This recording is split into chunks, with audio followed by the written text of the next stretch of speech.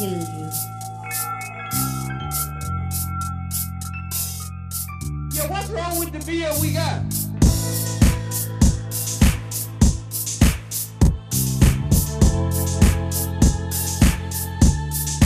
The beer we got tastes pretty good,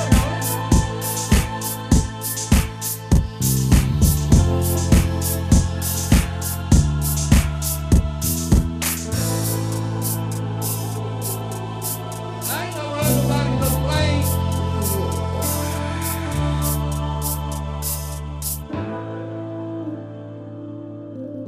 From Germany.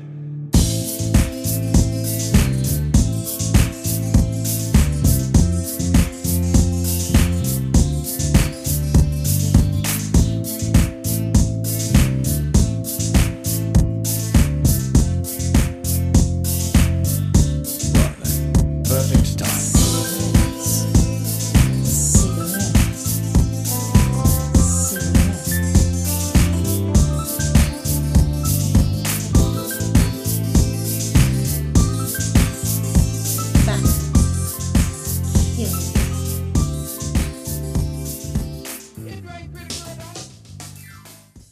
Good evening, ladies and gentlemen, and welcome to another edition of Anti-Nanny. In fact, welcome to the Labor Day edition. Oh, no, Memorial Day edition of Anti-Nanny. Felt like the Labor Day edition. It's been a fun couple of weeks, and it's been a week since we were last on the air. Sorry about last week, guys. Like Very wrote in the chat, slave driving was happening, so I couldn't do the show.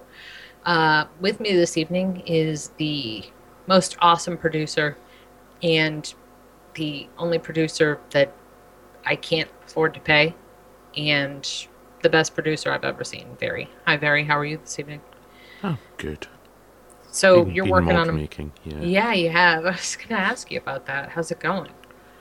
Good. I haven't done this sort of woodworking for 15 years, so it's not the neatest job in the world, but all the little flaws will make it, mine, Yeah, exactly. Exactly. And they're not flaws. They're marks of character. Yeah. They're uniqueness. Just because you can see a little bit of light through the joints, yeah. Well, once I Gorilla Glue it together, it'll be fine.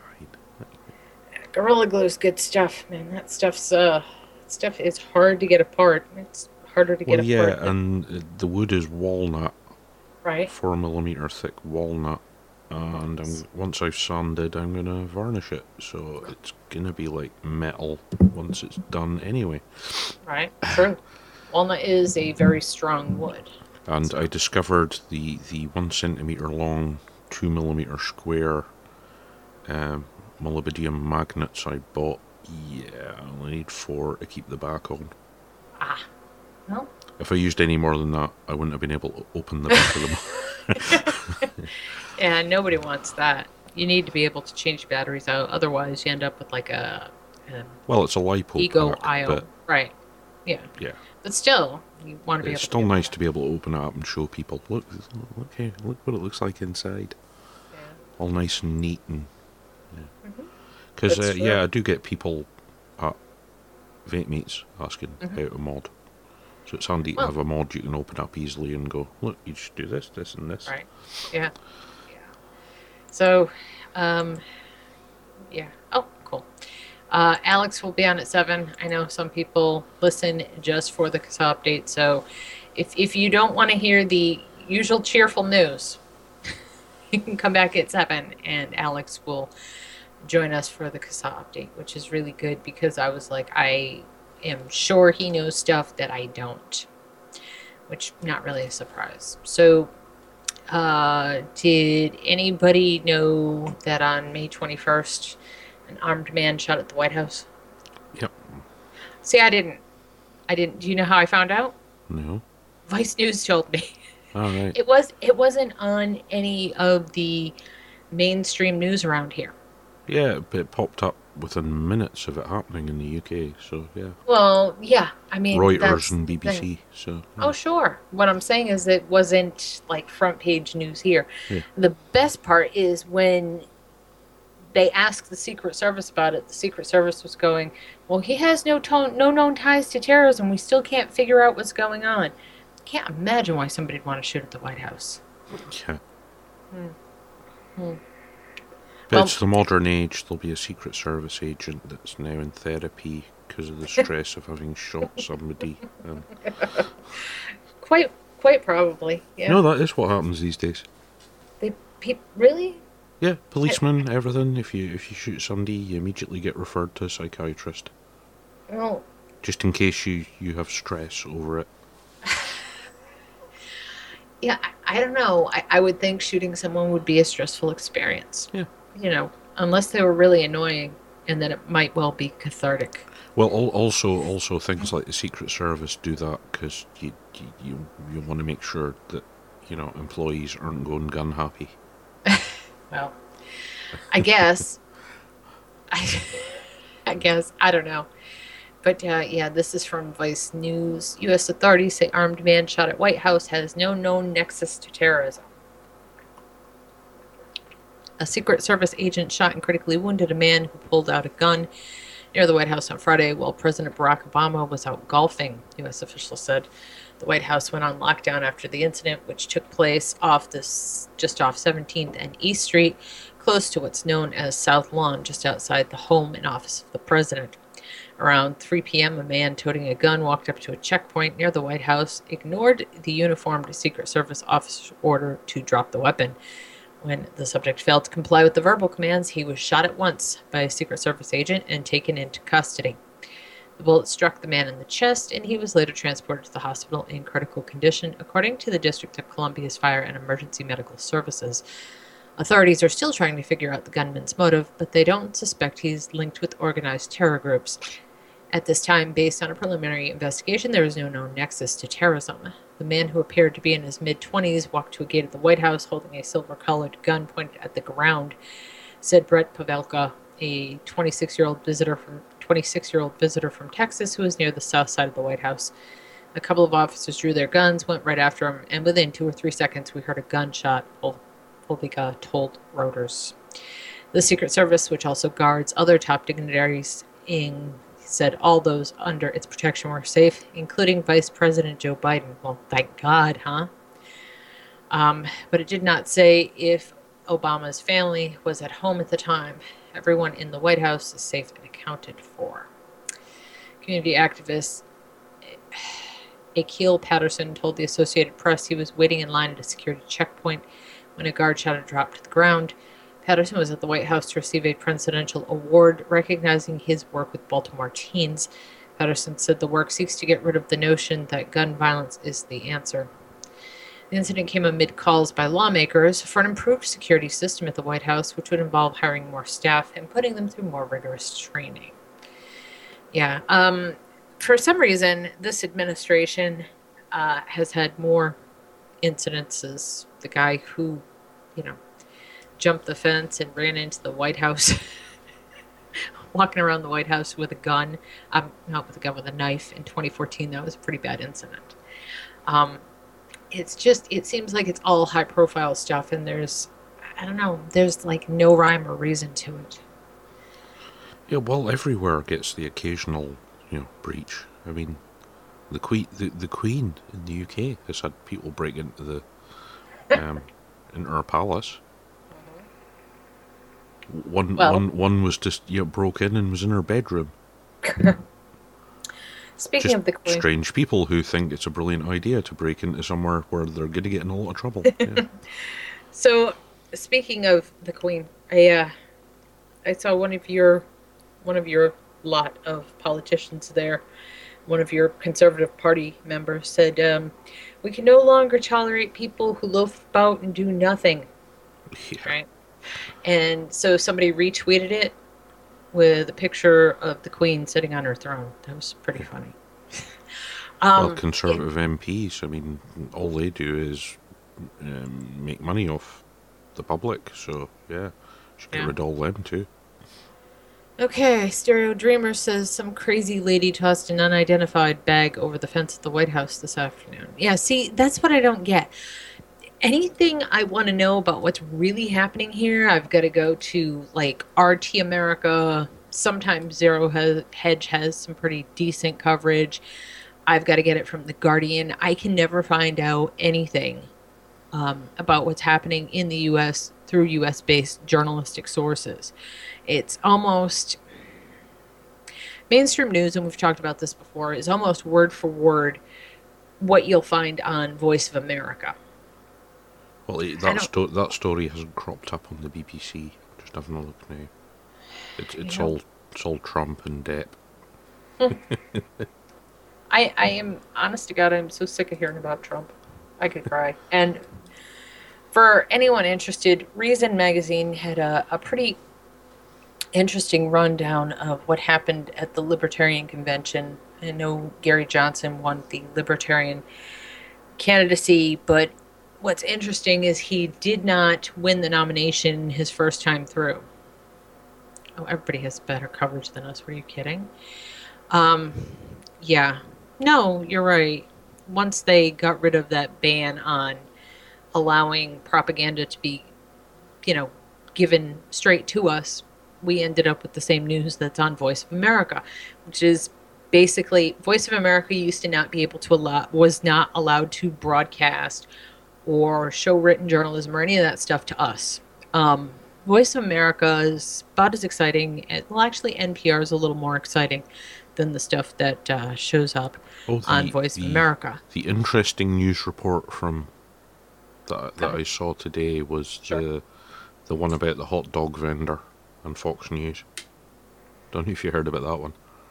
Yeah, I don't really watch Fox News. I don't. Yeah, well, this guy balance. so doesn't like Fox News. He shut his stand and avoided them rather than being anywhere near them.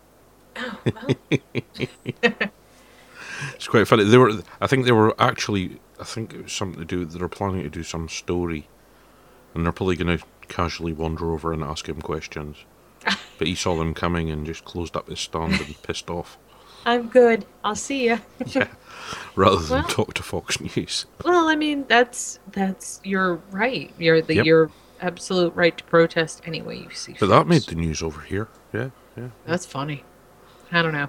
I don't think any of the mainstream news coverage is good, although I was pretty surprised earlier this year when they actually talked about the 9/11 report and declassifying all those pages. I mean, and it was CBS News, was it 60 Minutes that did the report?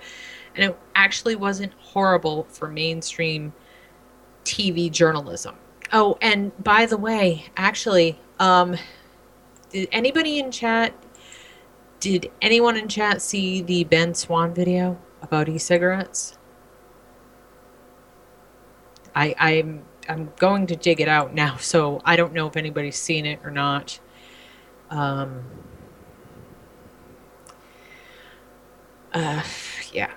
hang on. If anybody hasn't seen it, I can grab it, and I'm sure Very would be thrilled to play it. Yeah, no problem. Okay.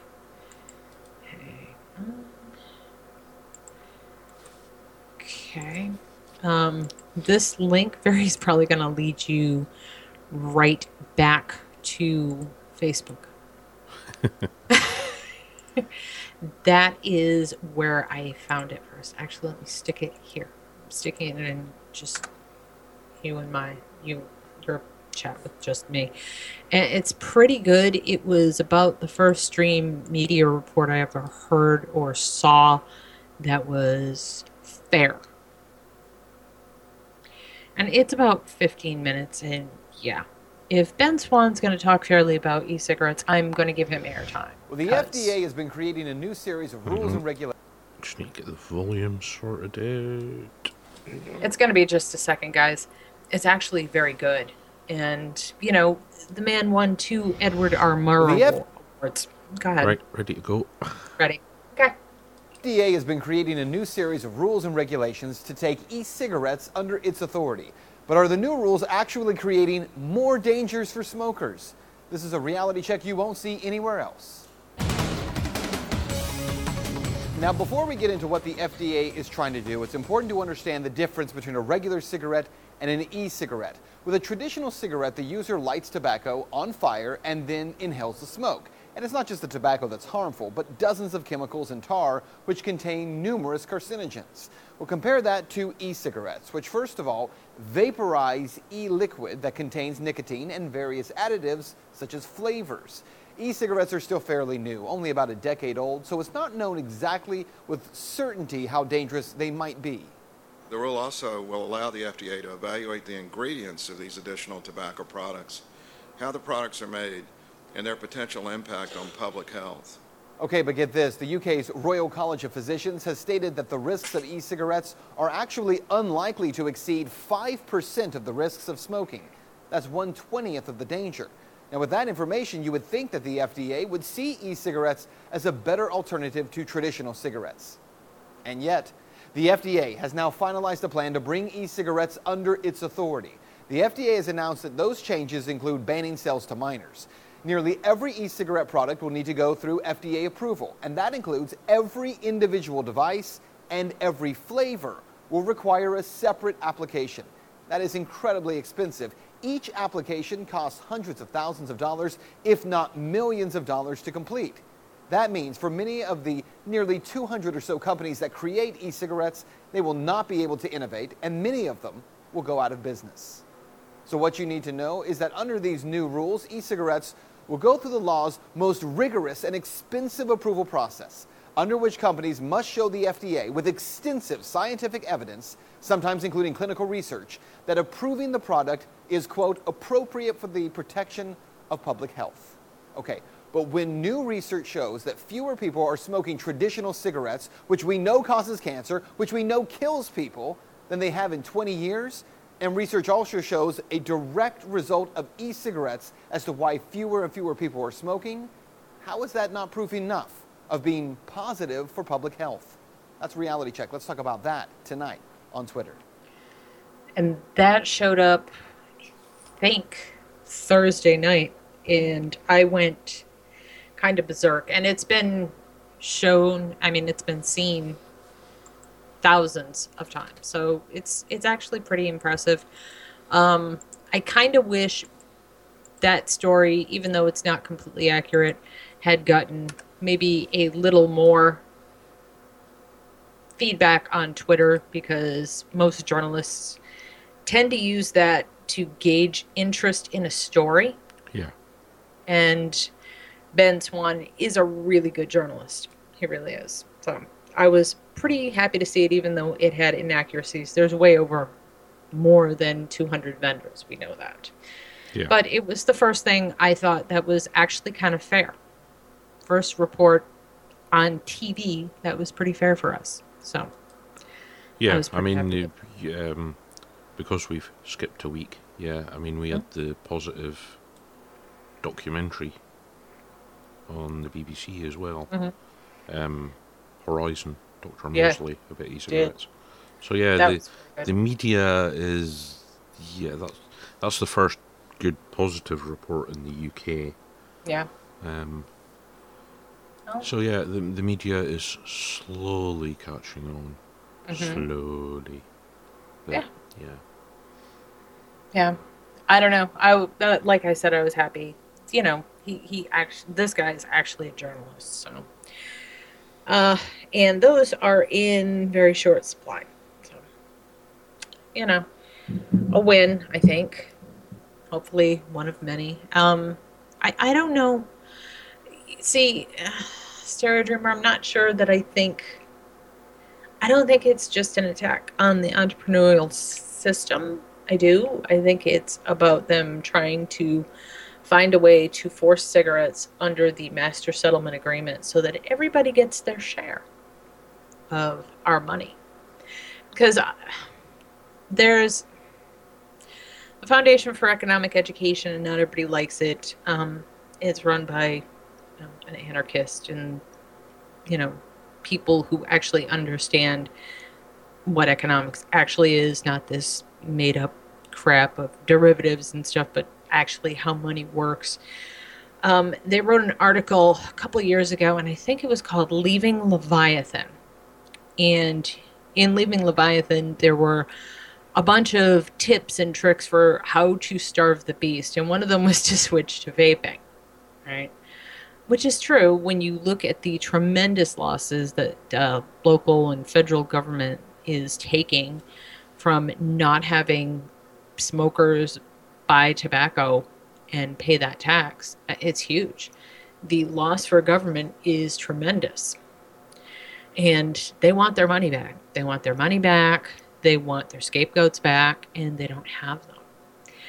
I think there's a lot of reasons for it, but it's unfair, and the people who are living through it know it's unfair, right? You know it's unfair, Barry. I know it's unfair. Everybody in this chat and everybody who listens to this knows what's happening to vapors is wrong and unfair. And I don't know how easy that is to change, but hopefully. Well, the story keeps cropping up about them wanting to bring in taxes in the EU on e-cigarettes, and the EU keeps denying it. But of course, the story keeps cropping up because loads of journalists are not dumb. Well, you know, of course they want to tax it. They want their share. They want your blood money. They want to be able to spend like drunken sailors while you have nothing. That is what they do. It was, 2.5, 3 years ago? The only politicians that were being honest about it were the Italians. Yeah. Where the guy in the Italian parliament was like, these e-cigarettes are causing, tobacco revenues to go down. So we'll have to tax them to replace the money. Yep. That was the first politician that was honest about it. Oh, but it's Italy. Nobody pays their taxes in Italy unless they're insane anyway, so yeah. Strange country. Yeah, no, it is. But, a lot of countries are like that. People go for tax avoidance. They'll do anything, to avoid paying taxes. And that's kind of smart, but I don't know. Yeah, Italy's the country where you have politicians will happily stand there and tell you they don't pay their taxes. Jeremy Clarkson, him of Top Gear, he did a chat show a while ago, and one of the guests he had on it was the Italian ambassador. And he was talking to the Italian ambassador about tax, and the Italian ambassador's like, no, don't pay all my tax, no.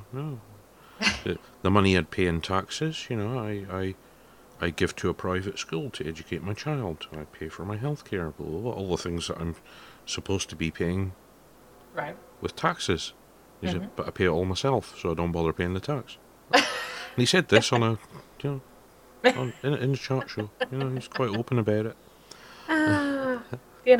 What can you say? That's not the kind of brutal honesty you get here. Oh, I'm kind of excited. I bought a book called The Confessions of Congressman X. Okay, and it's going to be here in a couple of days. So look for excerpts on the air. And it's written by a congressman who's telling the absolute truth. And it's written anonymously, of course, because he's an anonymous fucking coward. But it's written about what it's like to work in Congress and how they really feel about the American public. And I thought it would be just an interesting read, even though I'm pretty sure I know how they feel about us. Yeah. Yes, we are cattle to be used for them to get money. That's. Well, actually, you know what? I have a friend who refers to people as sheep, and who refers to what do you call them? The ruling class, the elite. Refers to those people as shearers of sheep. Yeah. And I'm like, that's an uncomfortable truth, but we'll go with it. So yeah, I said we would talk about stingrays. Yay. 'Cause I just can't. Apparently you can't learn enough about these things, right? How militarized cops use intrusive technology, stingray, and much more to intrude on our rights. Police nationwide are secretly exploring intrusive technologies with the Fed's complicity. Can't you see the writing on the touchscreen? A techno-utopia is upon us. We've gone from smartphones at the turn of the 21st century to smart fridges and smart cars. The revolutionary changes to our everyday life will no doubt keep barreling along. By 2018 or so, predicts Gartner, an information technology research and advisory committee, more than 3 million employees will work for robo-bosses, and soon enough we, or at least the wealthiest among us, will be shopping in fully automated supermarkets and sleeping in robotic hotels. With all this techno-triumpism permeating our digitally saturated world, it's hardly surprising that law enforcement would look to technology, smart policing anyone, to help reestablish public trust after the 2014 death of Michael Brown in Ferguson, Missouri, and the long list of other unnamed black men killed by cops in any town USA. The idea that technology has a decisive role to play in improving policing was in fact a central plank of President Obama's Policing Reform Task Force. In its report released last May, the Task Force on 21st Century Policing emphasized the crucial role of technology in promoting better law enforcement, highlighting the use of body cameras in creating better openness. Implementing new technologies, it claimed, can give police departments an opportunity to fully engage and educate communities in a dialogue about their expectations for transparency, accountability, and privacy. Indeed, the report emphasized ways in which the police could engage communities, work collectively, and practice transparency in the use of these new technologies. Perhaps it won't shock you to learn, however, that the on-the-ground reality of 21st century policing looks nothing like what the task force was promoting. Police departments nationwide have been adopting powerful new technologies that are remarkably capable of intruding on people's privacy, and much of the time these are being deployed in secret, without public notice or discussion, let alone permission. And while the task force's report says all the right things, a little digging reveals that the feds not only aren't putting the brakes on improper police use of technology, but are encouraging it, even subsidizing the misuse of the very technology the task force believes will keep cops honest. To put it bluntly, a techno-utopia isn't remotely on the horizon, but its flip side may be. Getting stung and not even knowing it. Shamar Taylor was charged with robbing a pizza delivery driver at gunpoint. The police got a warrant to search his home and arrested him after learning that the cell phone used to order the pizza was located in his house. How the police tracked down the location of that cell phone is what Taylor's attorney wanted to know. The Baltimore police detective called to the stand in the Taylor trial was evasive. "There's equipment we could use that I'm not going to discuss," he said. When Judge Barry Williams ordered him to discuss it, he still refused, insisting that his department had signed a non-disclosure agreement with the FBI. "You don't have a non-disclosure agreement with the court," replied the judge, threatening to hold the detective in contempt if he did not answer. And yet he refused again. In the end, rather than reveal the technology that had located Taylor's cell phone to the court, prosecutors decided to withdraw the evidence, jeopardizing their case. And don't imagine that this courtroom scene was unique or even out of the ordinary these days. In fact, it was just one sign of a striking nationwide attempt to keep an invasive, constitutionally questionable technology from being scrutinized, whether by courts or communities. The technology at issue is known as Stingray, a brand name for what's generically called a cell site simulator, or IMSI catcher. By mimicking a cell phone tower, this device, developed for overseas battlefields, gets nearby cell phones to connect to it. It operates a bit like the children's game Marco Polo. Marco, the site simulator, shouts out, and every cell phone on that network or in the vicinity replies, "Polo, and here's my ID." Thanks to this call and response process, the Stingray knows both what cell phones are in the area and where they are. In other words, it gathers information not only about a specific suspect, but any bystanders in the area as well. While the police may indeed use this technology to pinpoint a suspect's location, by casting such a wide net, there is also the potential for many kinds of constitutional abuses. For instance, sweeping up the identities of every person attending a demonstration or a political meeting. Some Stingrays are capable of collecting not only cell phone ID numbers, but also numbers those phones have dialed and even phone conversations. In other words, the Stingray is a technology that potentially opens the door for law enforcement to sweep up information that, not so long ago, wouldn't have been available to them. All of this raises sorts of constitutional issues that might normally be settled through the courts and public debate, unless, of course, the technology is kept largely secret, which is exactly what's been happening. After the use of stingrays was first reported in 2011, the American Civil Liberties Union and other activist groups attempted to find out more about how the technology was being used, only to quickly run into heavy resistance from police departments nationwide. Served with open records requests under the Freedom of Information Act like state laws, they almost uniformly resisted disclosing information about the devices and their uses. In doing so, they regularly cited non-disclosure agreements they had signed with the Harris Corporation, the maker of the Stingray, and with the FBI, prohibiting them from telling anyone, including other government outfits, about how or even that they used the devices. Sometimes such evasiveness reaches near comical levels. For example, police in the city of Sunrise, Florida, served with an open records request, refused to confirm or deny that they had any Stingray records at all. Under cover of controversial national security court ruling, the CIA and NSA sometimes resort to just this evasive tactic known as a Glomer response. The Sunrise Police Department, however, is not the CIA and has no provision in Florida law that would allow it to take such a tack.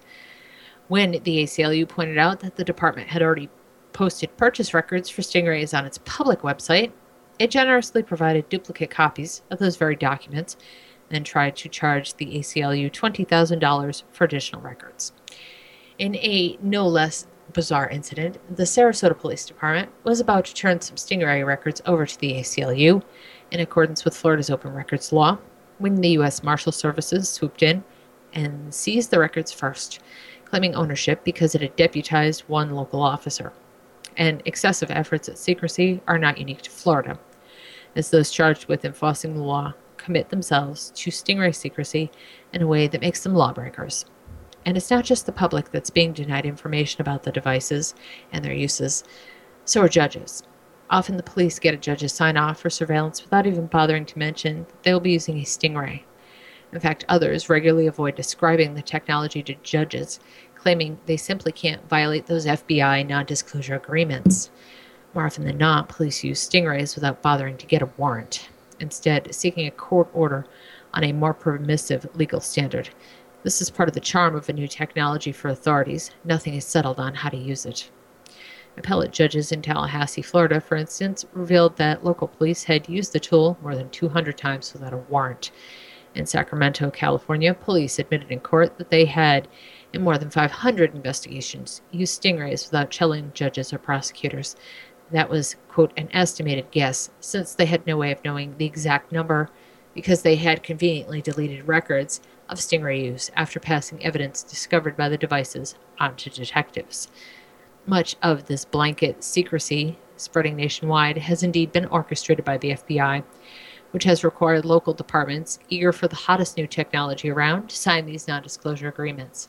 One agreement, unearthed in Oklahoma, explicitly instructs the local police to find additional and independent investigative means to corroborate Stingray evidence. In short, they're to cover up the use of Stingrays by pretending their information was obtained some other way. The sort of dangerous constitutional runaround that is known euphemistically in the law enforcement circles as a parallel construction. Now that information about the widespread use of this new technology is coming out, hang on guys, I gotta take a drink, this is really warm. Is coming out, as in the Taylor trial in Baltimore, judges are beginning to rule that Stingray use does indeed require a warrant. They're also insisting that police must accurately inform judges when they intend to use the Stingray and disclose its privacy implications. Garbage in, garbage out. Because it's not just Stingrays that's taking local police forces into new and unknown realms of constitutionally questionable but deeply seductive technology. Consider the hot new trend of predictive policing. Its products couldn't be high-techier. They go via a variety of names like PredPol, yep, short for predictive policing, and Hunch Lab, and there's nothing wrong with a hunch, is there? What they all promise, however, is the same thing.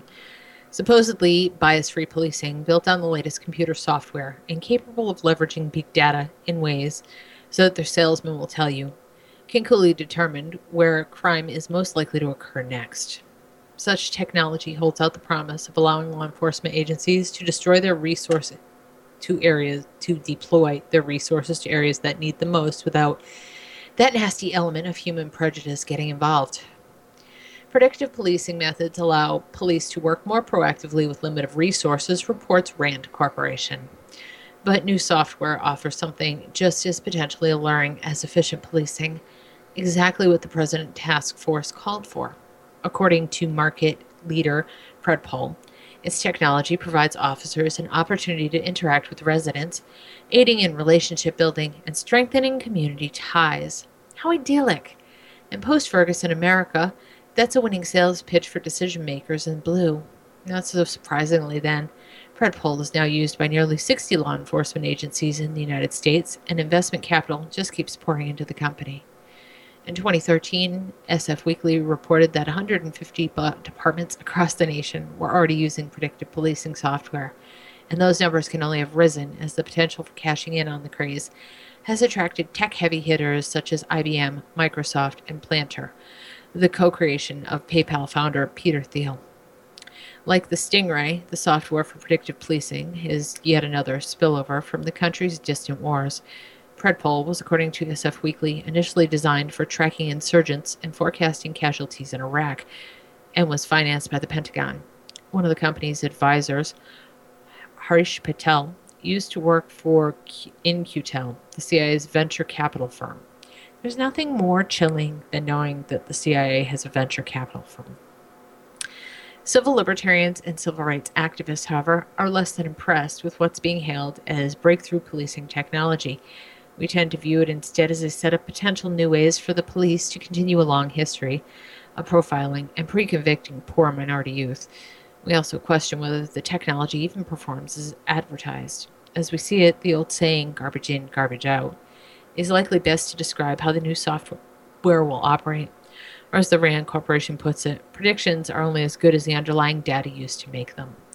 If, for instance, the software depends on historical crime data from a racially biased police force, then it's just going to set a flood of officers into the very same neighborhoods they've always overpoliced. And if that happens, of course, more personnel will find more crime, and presto, you have the potential for a perfect feedback loop of prejudiced arrests and high-tech success. To understand what that means, keep in mind that without a computer in sight, nearly 4 times as many blacks as white are arrested for marijuana possession, even though usage among the two groups is about the same. If you leave aside issues of bias, there's still a fundamental question to answer about the new technology. Does the software actually work? Or, for that matter, reduce crime? Of course, the companies peddling such products insist that it does, but no independent analysis or reviews have yet verified its effectiveness until last year, or so it seemed at first. In December 2015, the Journal of the American Statistical Association published a study that brought joy to predictive crime-fighting industries. The study's research concluded that a predictive policing algorithm outperformed human analysis in indicating where crime would occur, which in turn led to real crime reductions after officers were dispatched to the flagged areas. Only one problem: 5 of the 7 authors held predictive policing stock, and 2 were co-founders of the company. On its website, Predpol identifies the research as a UCLA study, but only because Predpol co-founder Jeffrey Brentingham is an anthropology professor there. Predictive policing is a brand new area where question marks abound. Transparency should be vital in assessing this technology, but the companies generally won't allow communities targeted by it to examine the code behind it. We wanted a greater explanation for how all this worked, and we were told it was all proprietary. Kim Harris, a spokeswoman for Bellingham, Washington Racial Justice Coalition, told the Marshall Project after the city purchased the software last April. We haven't been comforted by the process. The Bellingham Police Department, which bought predictive software made by Bel Air Analytics with $21,200 Justice Department grant, didn't need to go to the city council for approval and didn't hold community meetings to discuss the development or explain how the software worked. Because the code is proprietary, the public is unable to independently verify that it doesn't have serious problems. Even if the data underlying most predictive policing software accurately anticipates where crime will occur, and that's a gigantic if, questions of fundamental fairness still arise. Innocent people living in or passing through identified high crime areas will have to deal with an increased police presence, which, given recent history, will mean more questioning or stopping and frisking, and arrest for things like marijuana possession, which more affluent citizens are rarely bought in for. Moreover, the potential inequality of all this may only worsen as police departments bring online other new technologies like facial recognition. We're on the verge of big data policing, suggests law professor Andrew Ferguson, which will turn any unknown suspect into a known suspect, allowing an officer to search for information that might justify reasonable suspicion and lead to stop and frisk incidents and aggressive questioning. Just imagine having a decades-old criminal record and facing police armed with such powerful invasive technology. This could lead to the tyranny of the algorithm and a Faustian bargain in which the public increasingly forfeits its freedoms in certain areas out of fears for its safety. The Soviet Union had remarkably little street crime when they were at the worst of their totalitarian, authoritarian controls, MIT sociologist Gary Marx observed. But my God, at what price? To record and serve those in blue. On a June night in 2013, Augustin Reynoso discovered that his bicycle had been stolen from a CVS in the Los Angeles suburb of Gardenia. A store security guard called the police while Reynoso's brother Ricardo Diaz, Zafranino, and two friends tried to find the missing bike in the neighborhood. When the police arrived, they promptly ordered his two friends to put their hands up. Zafrino ran over, protesting that the police had the wrong men. At that point, they told him to raise his hands too. He then lowered and raised his hands as police yelled at him. When he removed his baseball hat, lowered his hands, and began to raise them again, he was shot to death. The police insisted that Zafrino's actions were threatening, and so their shooting was justified. They had two videos of it taken by police car cameras, but refused to release them. Although police departments nationwide have been fighting any spirit of new openness, car and body cameras at least offered the promise of bringing new transparency to the actions of officers on the beat. That's why the ACLU and many civil rights groups, as well as President Obama, have spoken out in favor of the technology's potential to improve police-community relations. But only, of course, if the police are obliged to release videos in situations involving allegations of abuse. And many departments are fighting that fiercely. In Chicago, for instance, the police notoriously opposed the release of dashcam video in the shooting death of Laquan McDonald, citing the supposed imperative of an ongoing investigation. After more than a year of such resistance, a judge finally ordered the video made public.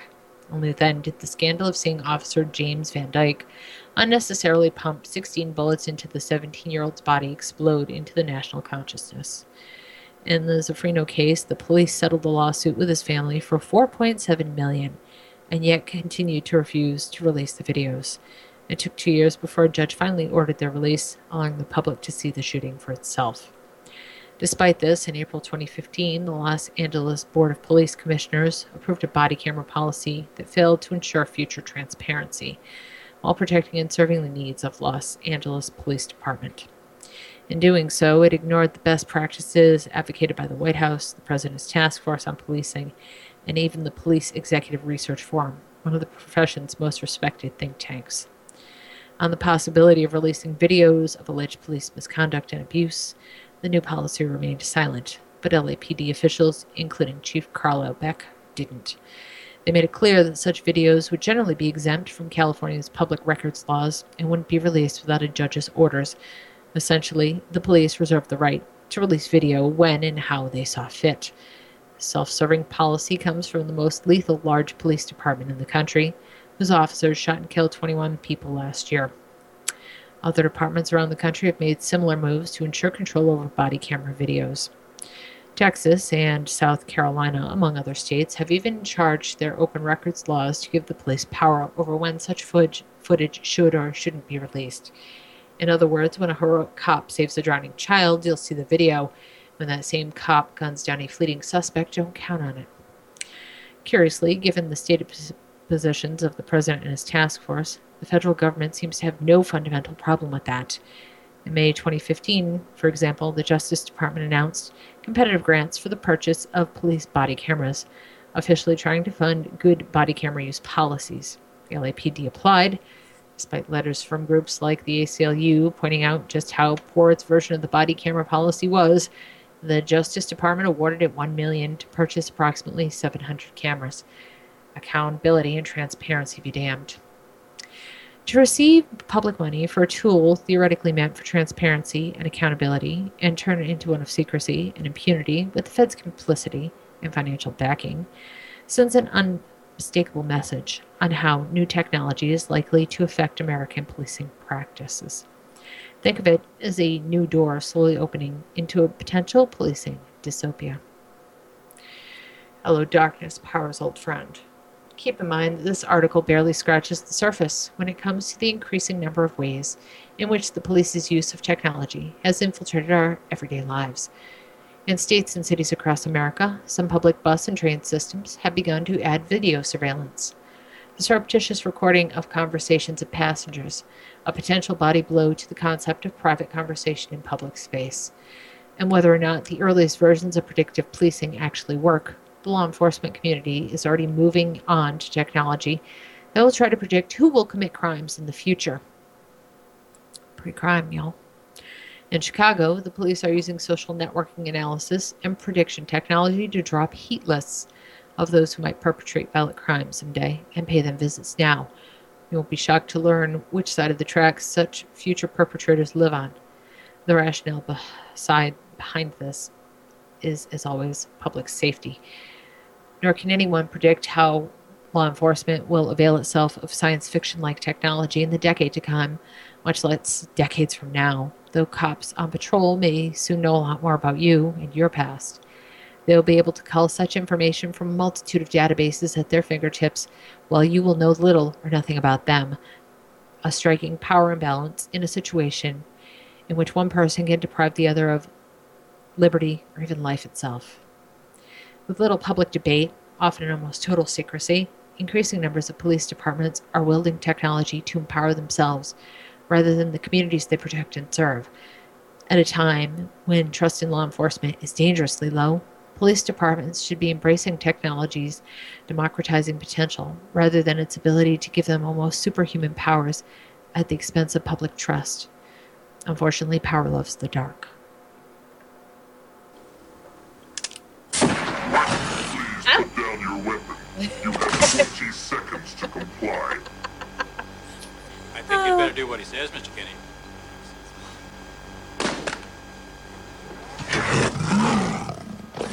You now have 15 seconds to comply. RoboCop. Sorry, couldn't resist.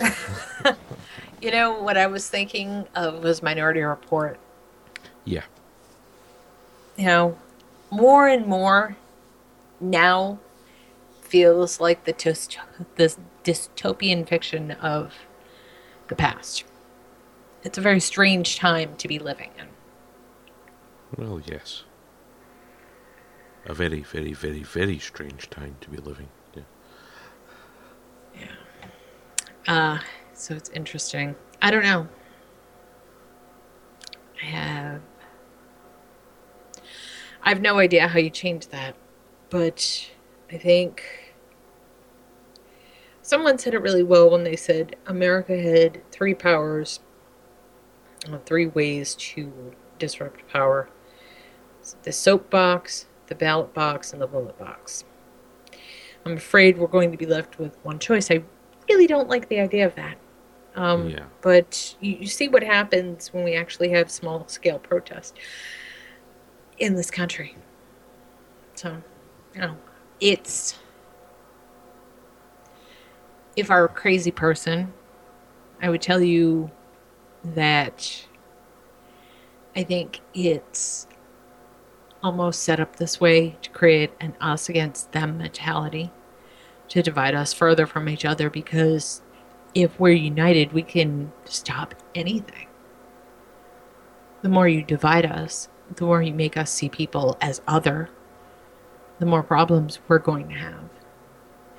When you have divisions by race and religion and color and the amount of power someone has, the amount of money someone has, classism, you have a society where the bottom is 90%, holding up 99.9% of the top. They're not going to stand for that.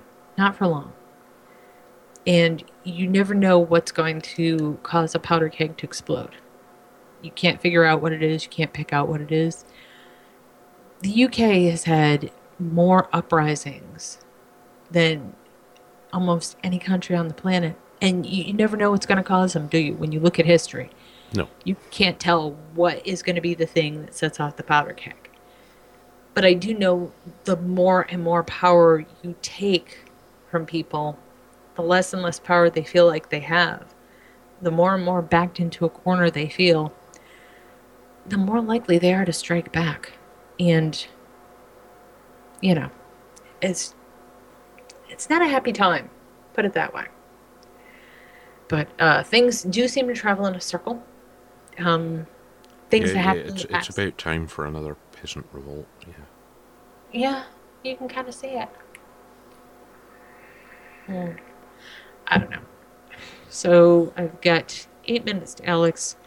What's a really short one I've gotten here? China? That's actually pretty long. We'll get back to China later.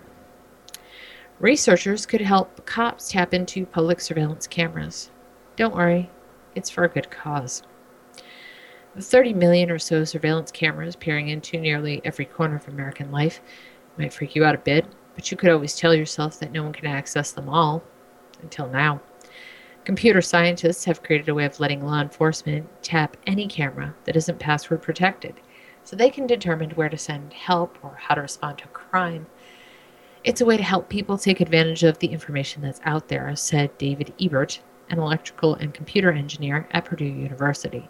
The system, which is just a proof of concept, alarms privacy advocates who worry that such prudent surveillance could easily lead to government overreach or worse, unauthorized use.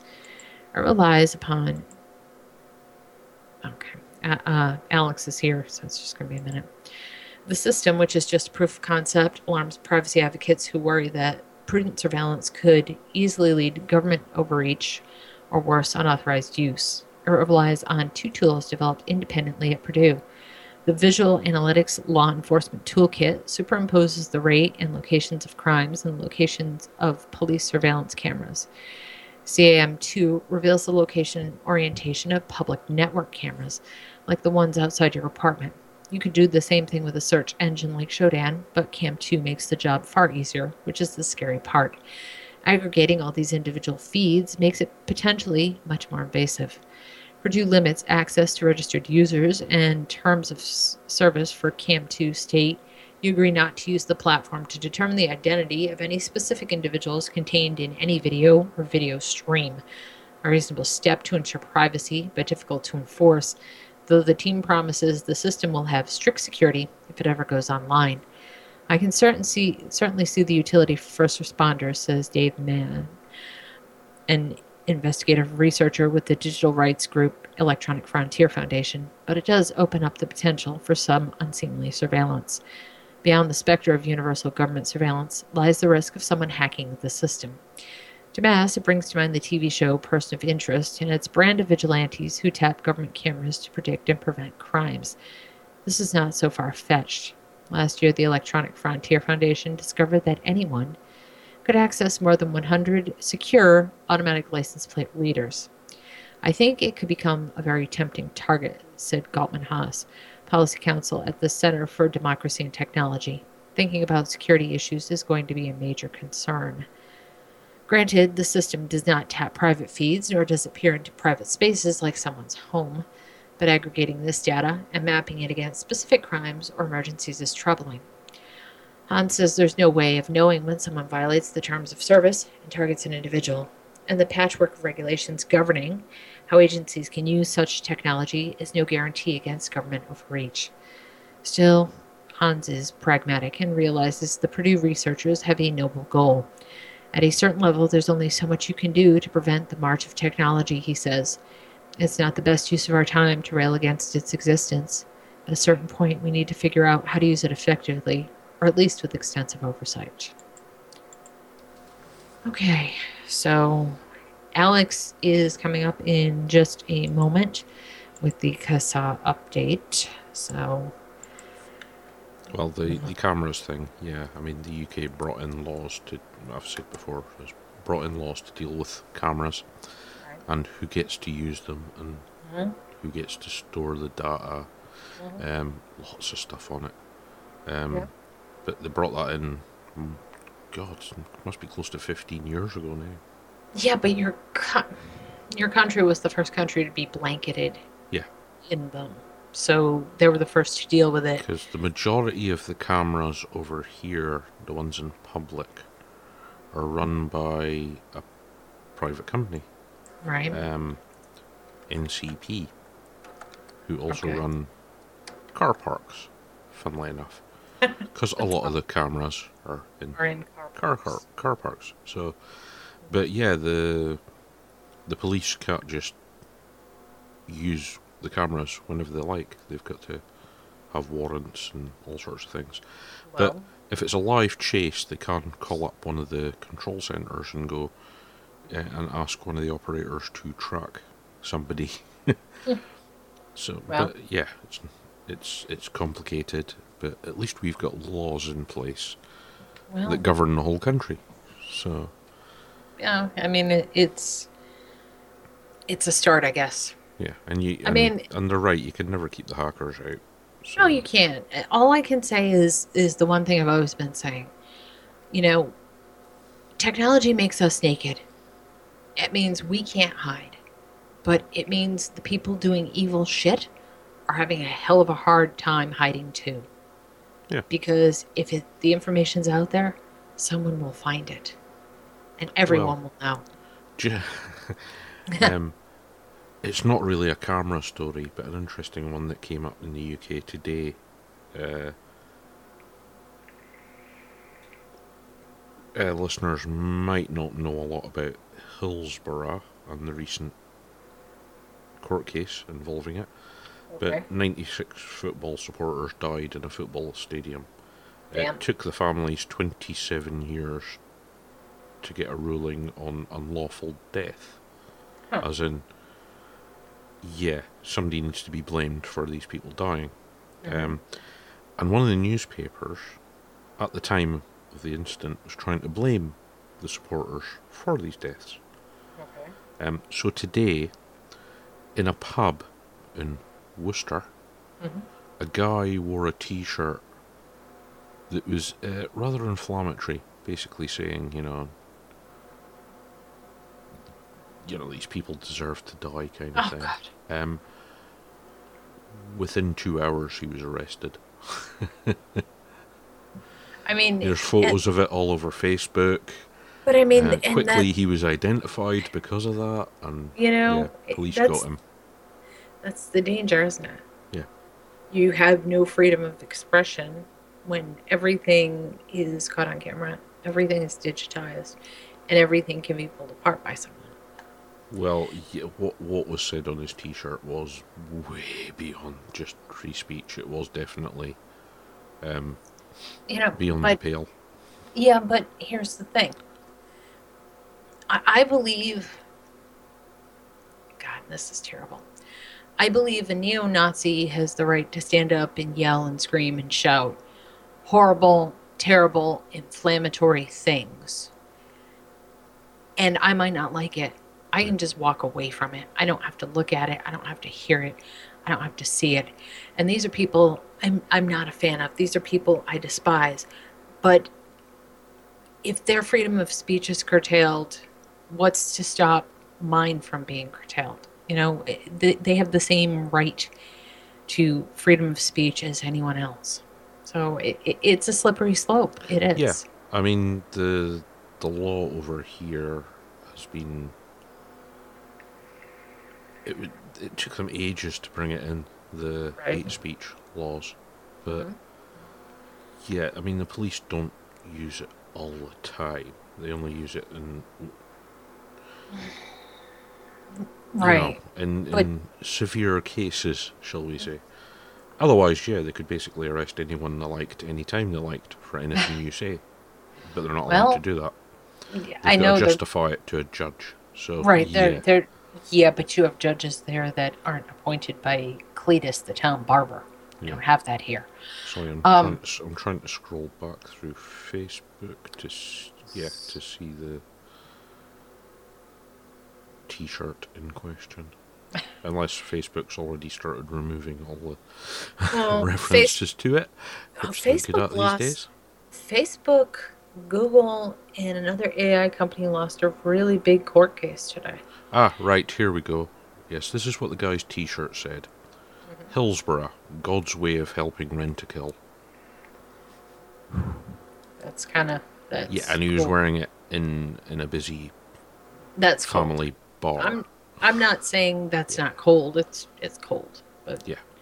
people have. Oh, all I mean, kinds- when I say he got arrested, he'll appear in court and he'll probably get a small fine. He's not going to jail or anything like that. But yeah, it's just kind of a flag to him to say, yeah, don't be an asshole in a public place. Yeah. You know, if you're shouting, screaming, and being aggressive, he'd get arrested. Yeah. This is a similar sort of thing. That's how they look at it over here. Yeah. But yeah, because literally, within minutes of him turning up at the pub, there's pictures all over Facebook, and Yeah. So, yeah. I agree, and we can talk about this in a little bit in a minute or two. But for now it's time for Alex. Yeah, hang on. Okay. I don't need to find him. Here we go. Government could take away all our rights. That's the evil deal. Good evening, Alex. Good evening. Oh, that's loud. Is it? Alex, yeah, it's very loud. You don't have headphones on, do you? I do. Okay. How's that? That's better. Good Is evening. Is it better now? Yeah, Okay, I think cool. so. All right, It's good. probably what happens is whenever Skype updates, it automatically changes your sound settings. So Skype had to update like 2 days ago, and they forced us all to take it. So, All you know, right. fun. Good evening, Alex, and welcome to the CASA update for the week of 5/30/2016. Sorry we missed last week, but I worked for a slave driver that was intent on trying to kill me last week, so I didn't get to do a show. Brutal. What's been going on? What's new and exciting? Oh man. First of all, is the level back to normal? Are we at a decent spot now? It's good. Okay. Okay. Cool. Last week I was in Las Vegas at VPX. I got to talk a little bit about it on Kevin's show on Sunday, last Sunday. I've been home for a solid week, and I've left the apartment once to go grocery shopping. So it's like a vacation, kind of? No, I've been working with the exception of yesterday and Saturday. I even worked a little bit Saturday. Okay. I have been working from my desk vigilantly. Of course. But yeah, that's kind of the impact that Las Vegas has on me. Okay. So 3 days at a convention in Las Vegas will make me want to just draw the blinds and stay inside for a week. Not necessarily a bad thing. No, it's been good. And I'm hitting the road again tomorrow. I am flying to Oklahoma City, and then we'll be catching a ride to Norman, Oklahoma to meet with Representative Tom Cole. I remember you talked about that before, yeah. Yep, the author, sponsor of HR 2058 and I guess he's a co-sponsor or co-author of the Cole Bishop Amendment. So that will be a meeting. Sean Gore is sort of facilitating that, I believe. Myself, I believe Cap O'Rourke from Safada is going. And I think Greg might still be touring Mississippi, but he was invited to come as well. Nice. So yeah, we're going to have a nice sit down with Representative Cole and chat about some things. I don't know anything else other than that, but I'm sure I will have something to report soon. That's awesome. That being a very interesting topic of discussion on the interwebs, I sincerely hope that we have cleared this up by now. But just to reiterate, in case people have not gotten the memo, first of all, we are kind of on our own schedule. We had updated our call to action for HR 2058 to include a message that is supportive of the Cole Bishop Amendment.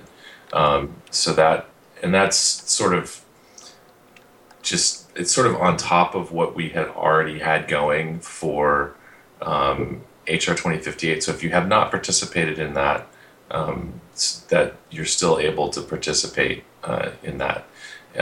And we will be releasing a call to action specific to Cole Bishop. Probably, I assume we're looking at the first half of June. Okay.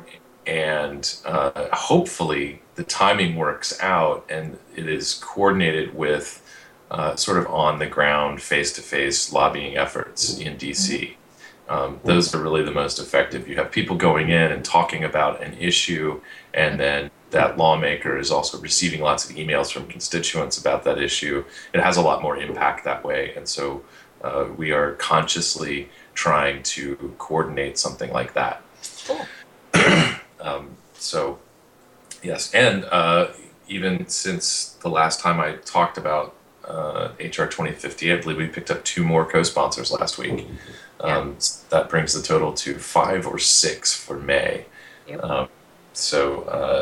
Yeah, and this was kind of my hope and my feeling was that once the deeming regulations came out and people started to see just how horrible they were, that people would be, beating on the doors of their lawmakers saying, hey, you got to change this, man. Sure. And we would start seeing some more support. So that is that. The other thing, it's a little too late to bring it up, but it's still important. Today, by the way, I hope everyone is having a somber and reflective Memorial Day. And I can't. It's one of the, I can't wish people a happy Memorial Day. That doesn't seem appropriate. So I hope that we've all taken some time to look back and express your individual appreciation for those who have given their lives in service to our country. And what better way to honor their sacrifice than to participate in the legislative process in our country that is a cornerstone of our democracy. If you are in the state of Illinois, apparently you didn't have a choice but to participate in your legislative process today. They were in session, and the Tobacco 21 bill, SB 3011, was in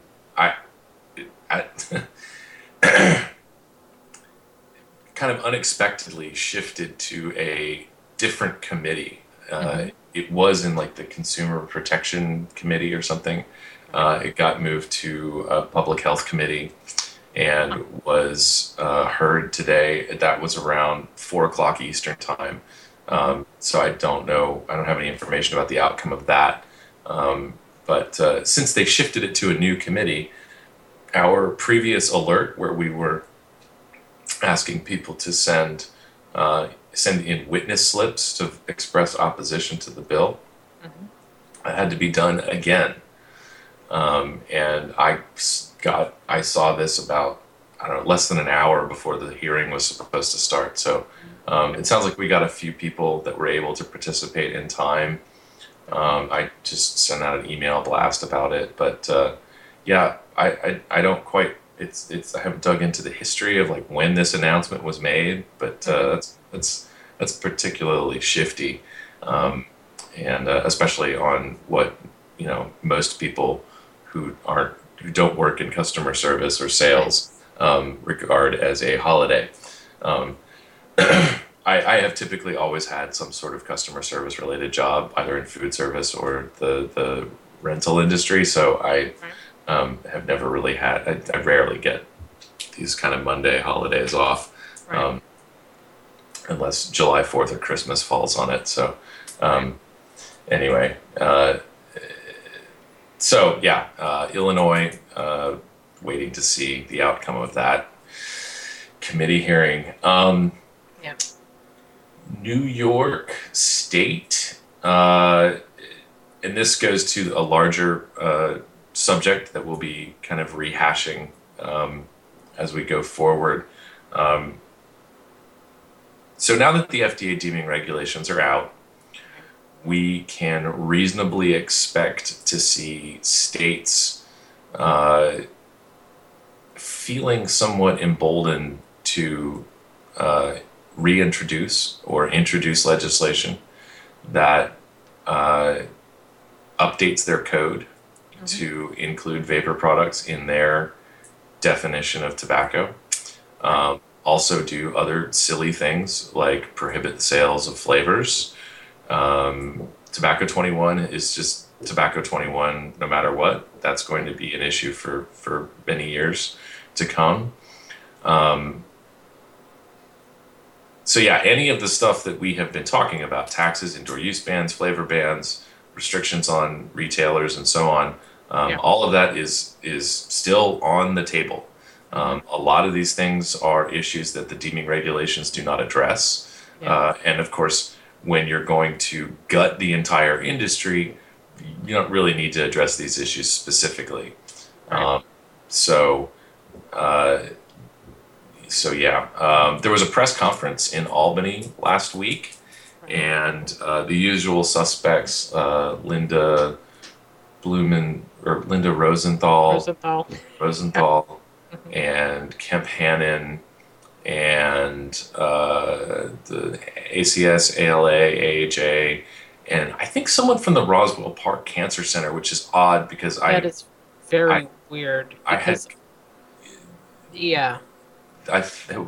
They had been actually speaking favorably of vapor products, and I watched that BBC Horizon documentary this afternoon, and they interview a researcher scientist from Roswell Park who is monitoring, studying the secondhand exposure effects of vapor products, and his own studies seem to suggest that there really was no risk. Odd to see their name on that list of people at the press conference. I got a quote in to kind of a local public radio's piece, basically repeating some of the recommendations from Public Health England and the Royal College of Physicians.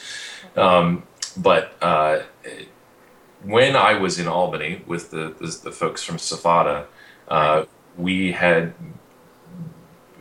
asked several lawmakers, here's a couple of bills that we're concerned about, and what do you think about this? And all of them sort of said, something like this might get through, something like an indoor use ban might get through the House, but the Senate isn't going to do anything with it. This is just not going to move. So I have actually kind of intentionally held off on putting out a call to action for this issue because, number one, I don't really want these lawmakers thinking about it. I would prefer this kind of lame press conference to sort of fade into memory, and I would rather just not bring it up if we don't have to. And I haven't heard anything back from New York's SFATA people in regards to, suddenly this is an issue and we need to get on it. So if anybody's curious as to why we haven't put anything out about it, that's why. The information that I have so far is that this might move in one house and we might activate on that, but doesn't have a lot of juice to get through the Senate. Speaking of New York, and I haven't dug into this a whole lot, but to sort of dig even deeper into this whole let's pay attention to our states thing, I've gotten a couple of emails and a couple of phone calls in the past 3 or 4 days from folks on Long Island. Apparently, ridiculous vapor regulations are spreading like a small brush fire in Long Island. So I have Islip Township and is it Brookhaven? My handwriting is atrocious. I think that's supposed to be Brookhaven Township. Both have had hearings and or ordinances passed in the past couple weeks actually. And so I just wanted to put it out there. If you live on Long Island, please check in with your city council and see what's going on. Right. I suspect this would be a lot like Massachusetts, where kind of, your neighboring municipality gets it in their head that this is a good idea, so why the hell not? Right. But I will be devoting some time looking into this and seeing if there's anything we can do about it. But again, someone pointed this out to me again while we were in Las Vegas, that local your city council is where a lot of things get started. Sure.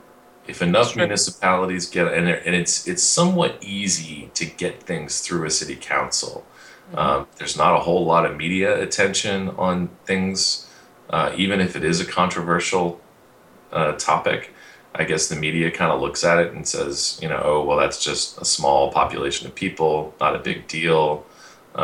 Or, maybe you'll hear about it in the media, but it doesn't really get a whole lot of traction. I mean, unless they're actually unless your city government is actually murdering people, it's probably not going to make it to the national news. Right. But things like, what most of the country might regard as, and most of the country does sort of feel that prohibiting vaping indoors is a good idea. I forget the recent polls, but I think it is actually kind of not in our favor. And considering that we are not a majority, that also kind of helps things. Things like restrictions on vapor products is not typically too controversial, and getting a movement like that going at the local level is pretty easy for them to do. So everyone should be advised to pay attention to your local policymakers. On deck for tomorrow, I have Pennsylvania is looking at its 40% wholesale tax again. The state assembly is going back into session on June 6th. That's next Monday. And the discussion about the budget will be on everyone's plate. And the 40% wholesale tax is absolutely on the table again. So I will be releasing a call to action tomorrow for that. Okay. People in Pennsylvania make phone calls, send emails, and we can defeat this again. I am hopeful, not entirely certain, but hopeful. How many times so far have they brought that up this year? Well, as far as I understand it, I could be getting this wrong. They never really quite finished their budget from last year. So Pennsylvania's been operating in 2016 without a real budget. Right. They've got whatever they needed to pass to kind of get by. But as far as I remember it was never really finalized. So we had this discussion last year, the vapor tax and what was supposed to be a new tax on smokeless was all that stuff was taken out. And they still had some gaps to fill. And then it was brought back up again in one last push to finalize the budget, taken out. And so I'm not really sure what the 2016 budget ended up looking like. But, it's like, you can't just sort of, you don't just hide your checkbook in a drawer and it magically balances itself. So it's kind of the same thing. Like anything that was unresolved from 2016 is going to be unresolved for 2017. So Right. here we are again. And I suspect that until, lawmakers actually get it through their head that enacting a vapor tax is actually going to cost them money, that it's just they're going to keep looking at this as an option. Well, I mean, what was the place that passed it where they thought they were going to get $1.2 million and they got something ridiculous like $15,000 taxes? Yeah, that was a county in Maryland, and I Yeah.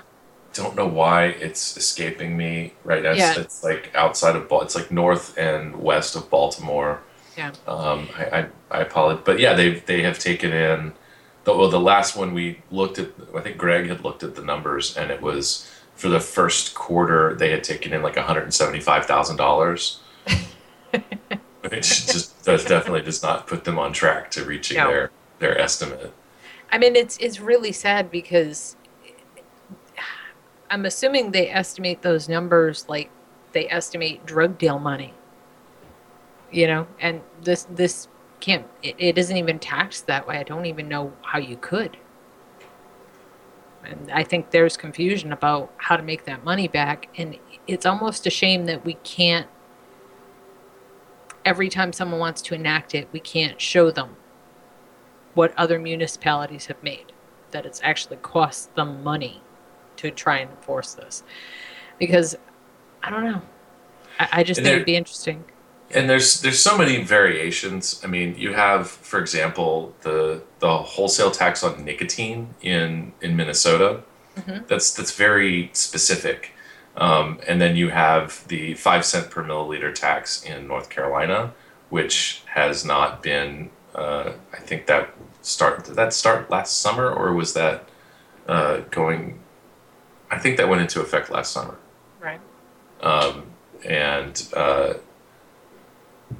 So, yeah, I guess you've got a full year of revenue from that. And then you have the more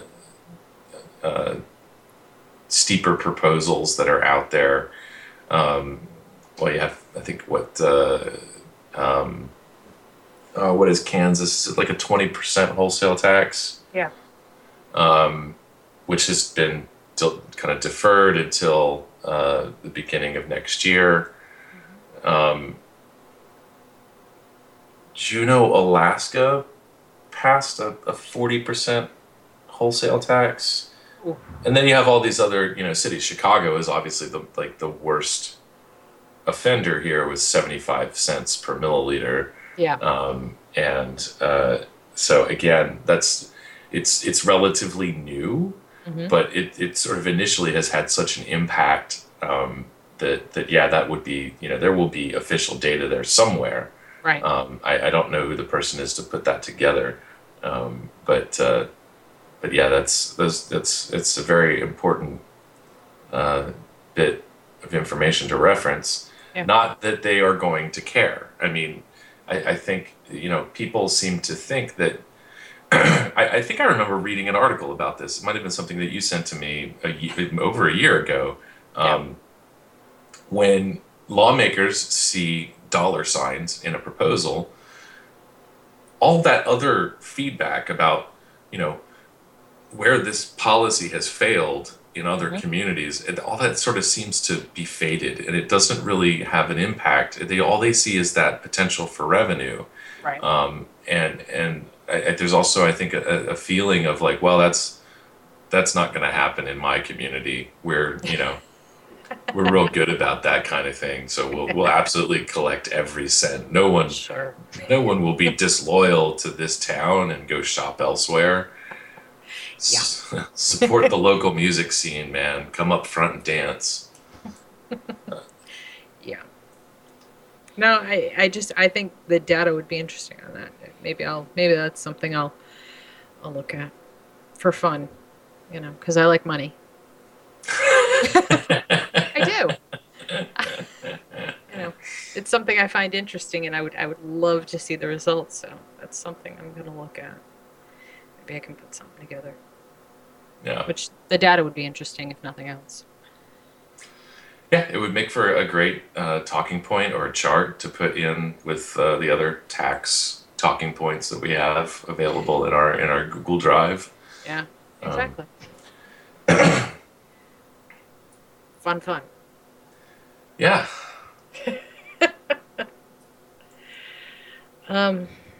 Yeah. I actually earlier in this show actually played the Ben Swan video. Yeah, I sent you that link thinking it was something new, but it's been around for a few days now. Well, he's doing actually starting in June. He has like his own, separate from what he does for broadcast television. He has his own like sort of YouTube network that he does videos for, and he's going to do a 4-part series on the FDA. So I'm kind of hoping that if the response was really good, he'll cover that and that would be really interesting too. Yeah, I appreciate it. I didn't know that he was also affiliated with like a local is it CBS station. Yeah. So that was good to see. Yeah, you know, a lot of people are, and it's not just the usual suspects, seem to be picking up on just how horrible the FDA regulations are. Yeah. Well, you know, they kind of are. They're so egregiously terrible that, you know, anybody can see it. It seems like it's not just us. You know what I mean? Usually it's just us preaching to the choir. But I see people sharing that who don't vape, don't have anything to do with vaping, don't like smoking or anything like that, but they're actually mad at the government for even proposing it.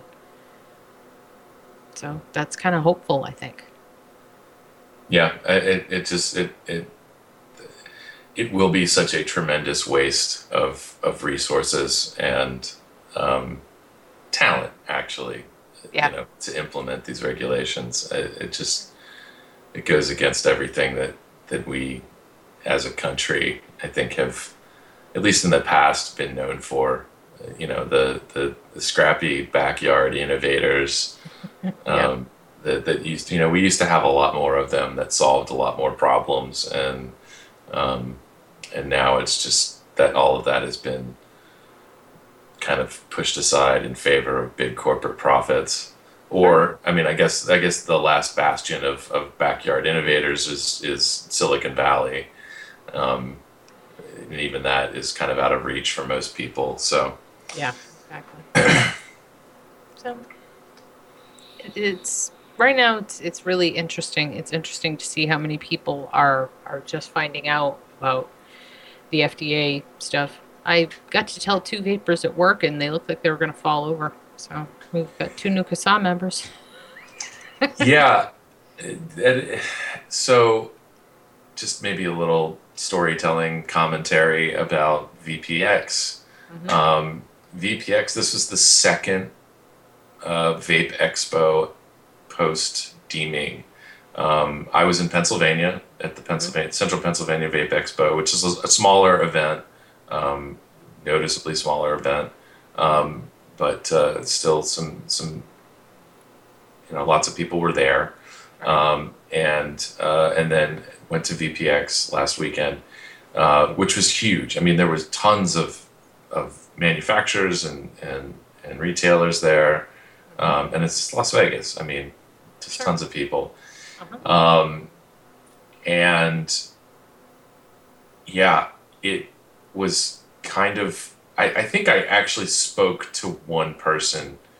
I spent my time kind of floating around to people that I knew, and was able to kind of expand on. One of our members had actually posted this little kind of mini flyer, PDF thing in our Facebook group.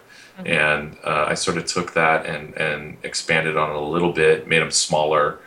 They can fit. I mean, you can sort of fold this in half and slip it into a box with an 18650 battery, and so it fits pretty well in just about any box that a mod would come in.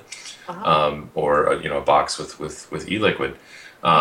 So I worked on that to get little stacks handed out to several people that were at the event so that they could hand them out with all the orders going out. Either they could take it home or they could send it out with people that were coming by their booth.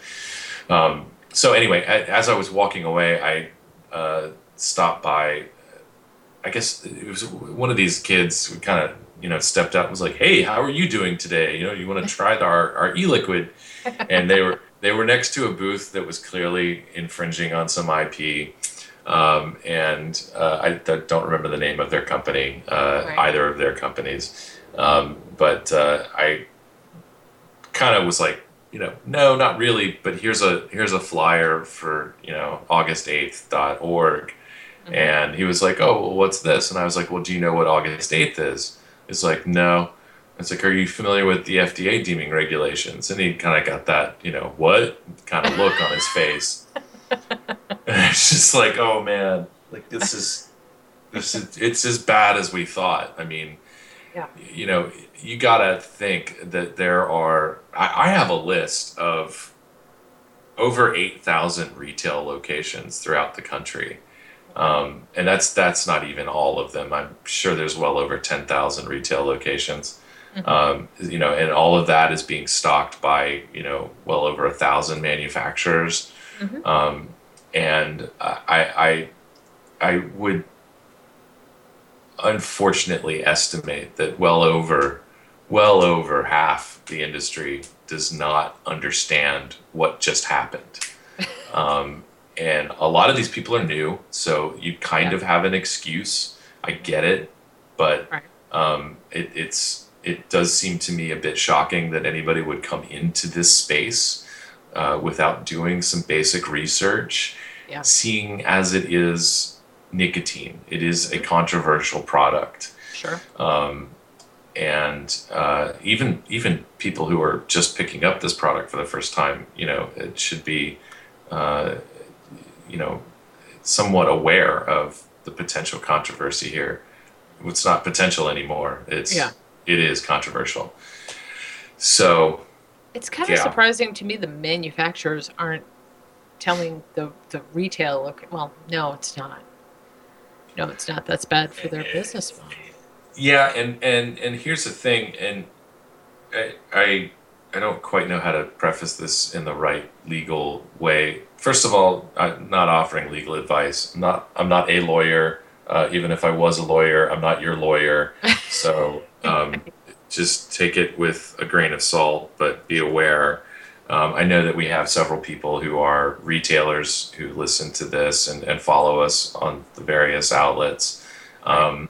One of the things that was brought up at one of the kind of speaking portions of the VPX show was, I'll just kind of quote, I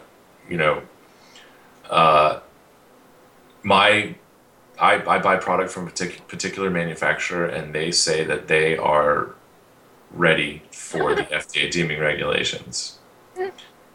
Now, I'm not going to say that that's impossible, but it is pretty much impossible.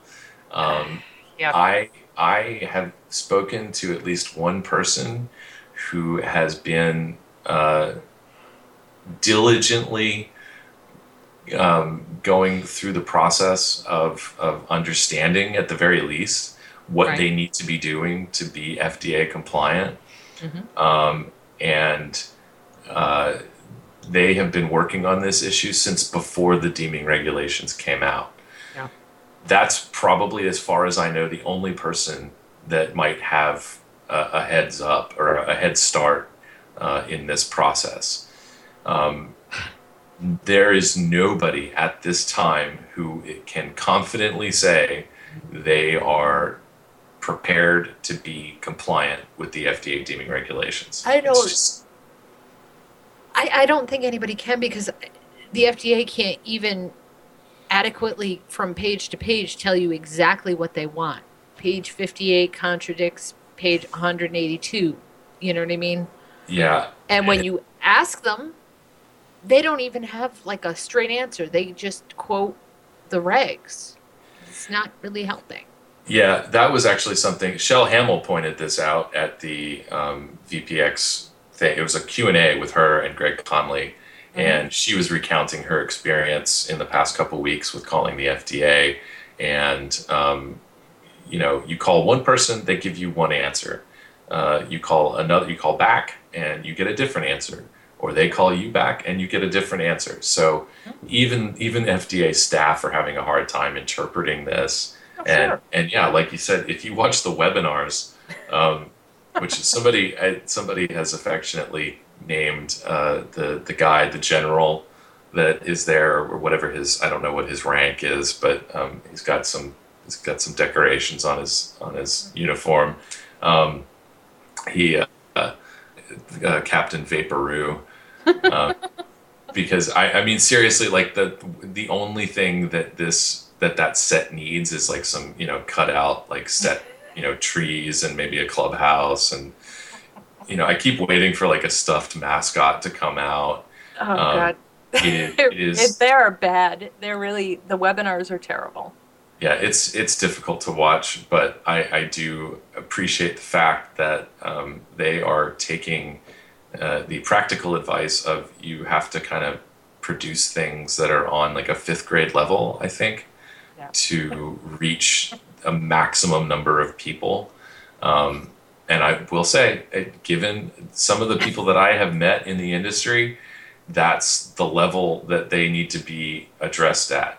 And it's very, very difficult. And I don't mean that in an insulting way. No.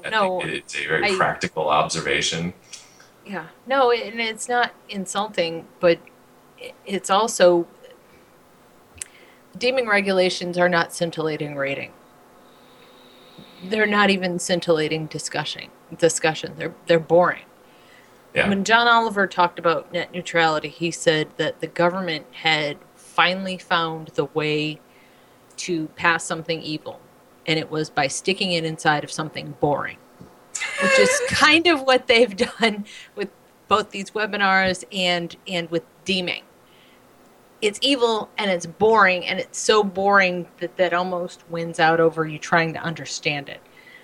But even they don't understand it. So how do you enforce what you cannot understand? I think what they don't understand is the market. And they want to take the complicated and make it really simple. It's anything but simple. And that's the real purpose of these deeming regulations, is to reduce it down to a more manageable size. It can be.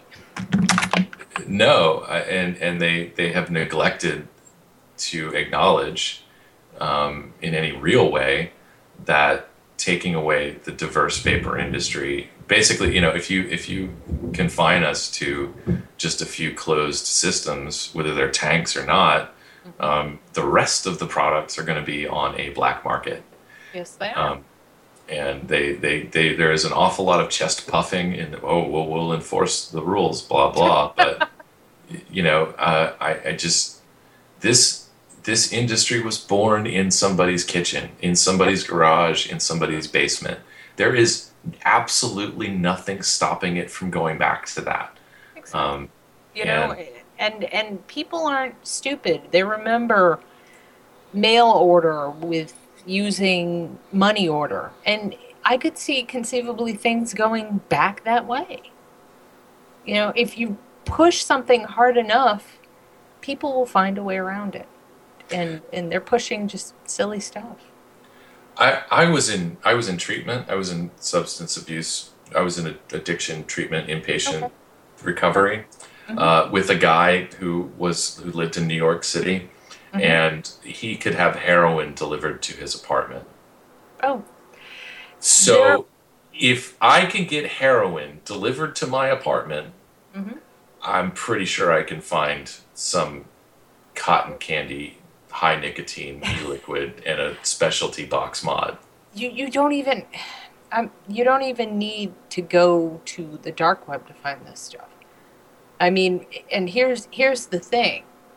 if you search Etsy, the handmade craft market, you search it with the right terms, you could walk out of Etsy with anything. Anything. Right? It's not Craigslist, but you have to have the right search terms, and it's really not hard to find anything there. And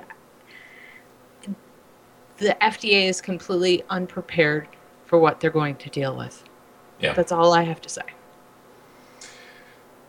Yeah, and they'll be asking for more money in an appropriations bill in 2019 or 2018 in order to up their enforcement that will ultimately fail and just end up costing people a lot of money and lives. It's funny how people forget the grand experiment. You know what the grand experiment was? Prohibition. That was our nation's grand experiment. People forget the things that happened during Prohibition and how unstoppable it was. And the only way the government really could attempt to stop the black market in alcohol was getting ethyl alcohol manufacturers to poison their product. Right. So I'm not saying the government would do that. I'm just saying certain things are unstoppable. Yeah. This is one of those things. I think I talked about this. Did I tell you about my? Yeah, I talked about the New Jersey flavor ban. Yeah.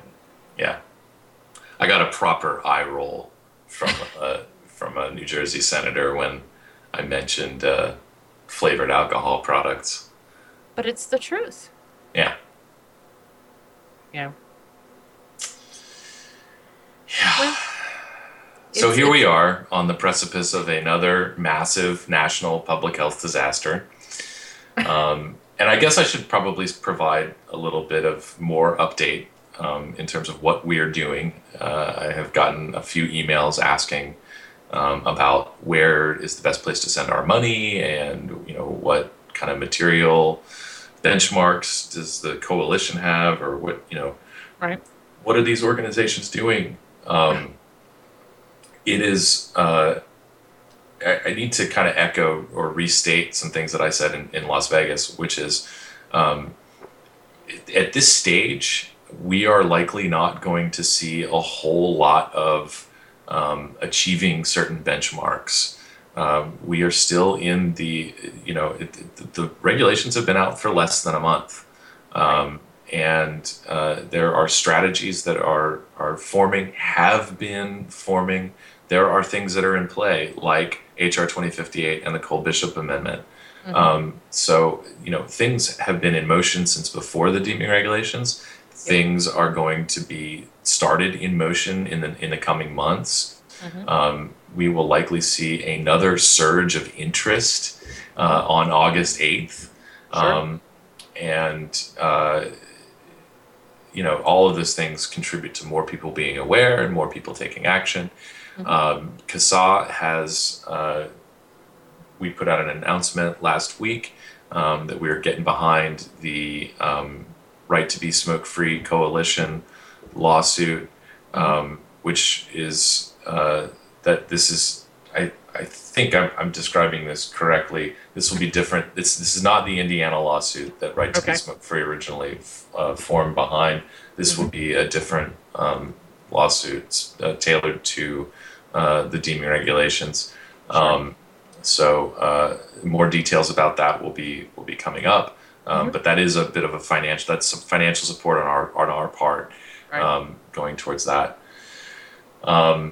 And then one of the other important things to remember is that, a legislative solution is this year. I think that we can all be somewhat hopeful about Cole-Bishop, going the distance. But it's not wise to put out all of our eggs in that basket. And this effort to change the predicate date, it does not actually have to happen this year. It would be great if it did, and there's no reason that we should abandon any effort to make that happen this year. And we're not. But a more meaningful legislative solution to this is likely to either start or happen in 2017, possibly going into 2018.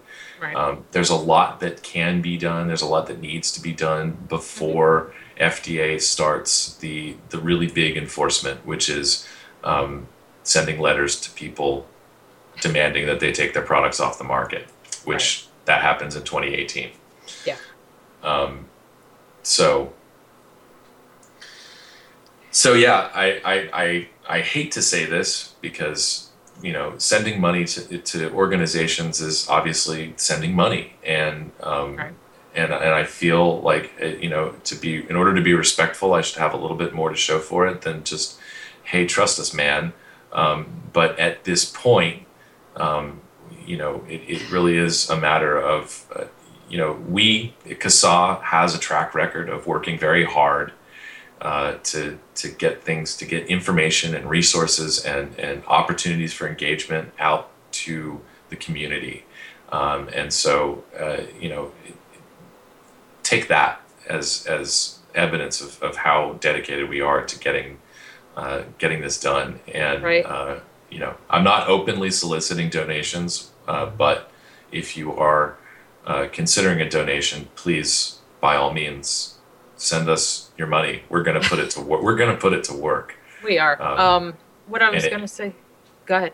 Oh, and I was going to say, and if it's something that we are not capable of, but we are in a position to support financially, then that's where we will direct money. Case in point, this lawsuit from Right to Be Smoke Free. Sure. So, what I was going to say is, it took the FDA how many years to write this? You know, and what we had at first wasn't half as bad as this. And even knowing that we started formulating things back then, look how long it took them to come up with this document. If you think this kind of thing can be fought and won in a month, you don't understand the wheels of government. They turn slow. We're just trying to turn a little quicker than they are. Yeah, there's no silver bullet. There's no one person, no one organization, no one effort that's going to solve this. You know, the worst case, well, a potential best case in my mind is it would be that we go all the way to August 8th, 2018, and FDA starts the enforcement, and it gets as bad as we think it'll get, and then we start seeing the regulations get rolled back. People are, you know, we have a lot of reason to believe that this is going to be horrible. That there should be no doubt in anybody's mind. But there are still hundreds of lawmakers that would actually like to see some tangible evidence first, and they're not going to act until, you know, and it's a human thing. You know, we're not going to spring into action until the building is actually on fire. And for a lot of people, for potentially millions of vapor consumers, that's what it's going to take. Yeah. I agree. But don't think that CASA or SFATA or AVA or any of a number of other organizations, don't think that they're not working really hard on this. This is industry to some. This is what changed their lives to others. You don't just give up on that sort of thing. That I firmly believe. Yeah. I guess that's it. Unless you want to talk about Ron Johnson's letter. Senator Johnson's letter? I think maybe we'll talk about it next week, because tomorrow is the deadline for FDA to respond to that. So I will be curious what kind of response that they're going to come up with. You did hear when they said they were going to respond to him privately, didn't you? Am I the only one that saw that on their Oh, I stupid know. Twitter? I totally missed that. Yeah, they said on their Twitter that it was a governmental matter, and they were going to respond to him privately. I'm like, what? What? That's not going to go well for them. I think. I think people are going to demand transparency in that, and I don't blame them. They have every right to have transparency in that. Well, yeah, I mean response. that's kind of what we have. I mean, I guess they're going to make us FOIA it, so Well, I'm sure Greg or Jeff Steyer already has that typed up. oh yeah, fire up the FOIA machine, man. That's some good Yeah. stuff. Yeah. So, yeah. And I guess that's it for this week, Alex. Yeah, I'm sure I'm forgetting something, but we'll hopefully be able to catch it next week. And yeah, thank you for having me on. It's always a pleasure. Thank you for coming on, and thank you for everything you do for us, Alex. Have a good night, and we will see you next week. Yep. Good night. Good night. So, a little bit longer of a CASA update this week. But, we missed last week, but that's okay. Yeah, you got 2 weeks worth to. Yeah. We did, yeah. And I think it was interesting, even though it went a little bit off topic, but not completely. Didn't seem like people were jumping off the channel, so. So it wasn't boring this week, and it's not, because I think people are interested in this because it affects us all. So tell me about what's going on with the TPD. Well, that's a complicated issue because different. Yeah. Well, for a start, TPD. Yeah, it's now in effect. Basically, it started on the 20th of May. Right. But every country in Europe, despite the EU being about market harmonisation, that's their guiding principle, every single country is enacting it differently. So, yeah. So, in as much as the EU was supposed to be a harmonizing force, allegedly, it wound up being like the United States in that each member state gets to enforce at will, basically. Yes. Lovely. That's so helpful. The UK, as far as I'm aware, has the most liberal interpretation of the TPD. So we're going to get away with things that most of Europe isn't going to be able to. Yet we're still going to have the nicotine strength limits and the bottle size limits and all that kind of nonsense. But we're doing better than a lot of the countries where basically everything's going to be banned. Yeah. Well, Slovenia, Austria, many other places, yeah. No internet sales, no cross-border sales. Everything's off the shelves because, they want the documentation on it now. The interesting one in the UK is there is something in the House of Lords called a fatal motion. right. So Lord Cullinan, who's made a Lord recently, Right. because he used to be a member of the European Parliament for the Conservatives and was indeed one of the people who worked on the TPD. But he's dropped a motion in the House of Lords. Basically, it's called a fatal motion because it basically states, stop this law. Nice. And it can't be sent back to the Houses of Parliament to be discussed. It's basically a stop this law. No discussion. Block it. And that's going to be discussed anytime soon. I don't know. I can't remember the date the discussion is going to have and the vote. Right. So there's a possibility that it's going to get torpedoed in the UK completely. Wouldn't that be a shame? Well, it would go back to the Houses of Parliament because it's an EU directive. Therefore, unless the UK government are happy to pay fines to the EU, they're going to have to bring in the TPD. But it does mean they're going to have to go back to the go back to the drawing board and rewrite all their proposals. Not the EU, the British government. Well, but to add to the complexity, you see, there's this whole EU exit referendum coming yes, up. there is. So, yeah, there's going to be lots of twisting and turning on this one. But vapors, you'll be unsurprised to learn, dear listeners, have managed to write to 100% of the House of Lords. There's 835 of them or something.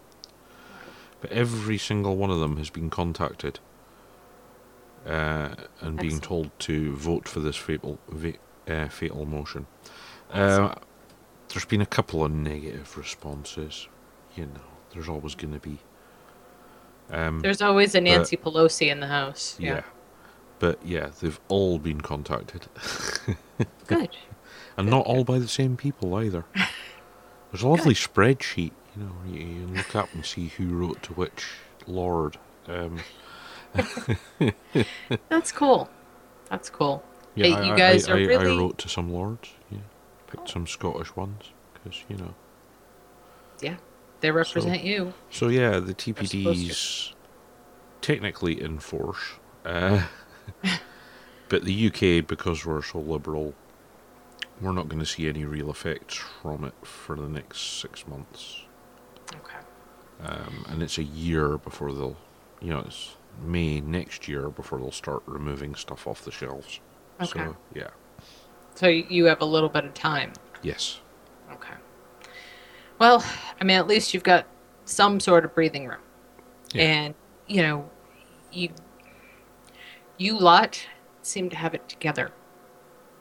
You know, you have a plan, you work on it, everybody does their part, it helps. Well, as you say, especially in the UK, we have a history of peasant uprising. So, yeah, I know. Yeah, not something to be taken lightly. And it's a long history. Yes. British history is very interesting. Okay, there were things I said I was going to talk about tonight, so, okay. Here's one. Graduates asked to mime throwing caps in the air for safety's sake. Law students at Britain's University of East Anglia have been told not to throw their mortarboards in the air upon graduating. It's just too dangerous. Instead, they're being asked to mime the gleeful tossing, with the caps to be photoshopped in later for an added fee of about $12. I guess as law students, these young folks should understand better than anyone else the university's desire to avoid all the pain and suffering and litigation that accrue from falling hats. That being said, the Chronicle of Higher Education found one case in roughly a millennium of higher education wherein a student sued a university for cap-inflicted injuries. Yale University appears to be the only American institution of higher education ever sued for a mortarboard injury. A motion filed in 1984 in Connecticut Superior Court describes how a commencement guest, one Molly Levinston, was struck in the eye by the sharp corner of a cap. The court held that a mortarboard was neither inherently dangerous nor more likely to cause injury if improperly used than was any other angular object, that thus it was not a dangerous instrumentality. And yet, the East Anglia cap, that is, the cap on the throwing of caps, is not even the first in Britain. The local Norwich newspaper, The Tab, got a hold of the university's letter to its students, which noted that another school had paved the wary way.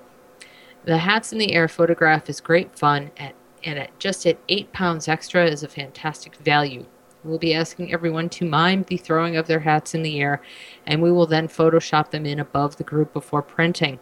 As well as being safer, this will have the added advantage that even more of the students' faces will be seen in this photograph. Please see the sample below from the University of Warwick, which was taken in this way. So, hats off, or on, to Britain for coming up with a brand new way to transform a time-honored young person's tradition into a minefield of worry, regulation, and expense, draining the joy from a peak experience by kowtowing to inflated fears of nearly non-existent danger. Well done. Yes, you'll be unsurprised to learn it's the UK. They've had the piss taken out of them mercilessly ever since this broke. Oh, come on. It's funny. It's funny. Yeah. And what's even worse is the story that links out to, which I was going to read, but it's so terrible. I just want to slap the person who wrote it Yeah. in the higher Local education newspaper, journal. yeah. It was, Some of the papers are really badly written. Yeah, so I didn't even bother with it. I thought that would be funny. That was the moment of levity for this evening, and now we're going to get on to money, because like I told Alex earlier, I like money. The world financial system. Does anybody know who Nomi Prinz is? Okay, I'll answer my own questions. Nomi Prinz is someone who worked on Wall Street for a very long time and then just went fuck it and walked away. She's an investment banker. She's a very smart person. I think she sits on one of the boards of the Federal Reserve. It might be the New York board of the Federal Reserve. So this was an interesting thing that she had written about the financial system. Oh, and today there was an article in the New York Times. I didn't, because some of this is last week's notes. That talked about there's a bunch of $100 million homes on the market that aren't selling because, rich people don't want to lose any of their money. But the last time this happened, things went quite badly. Okay, and this is the world financial system. Written by Nomi Prinz. Before we head for summer and the endlessly looming over-covered fall election, let's take a moment. Consider the desperate measures the four most powerful central banks have taken this year to push their artisanal money products and policies to the limit, keeping markets, banks, and, in their minds only, economies afloat through artificial manipulation, stimulation, and value fabrication.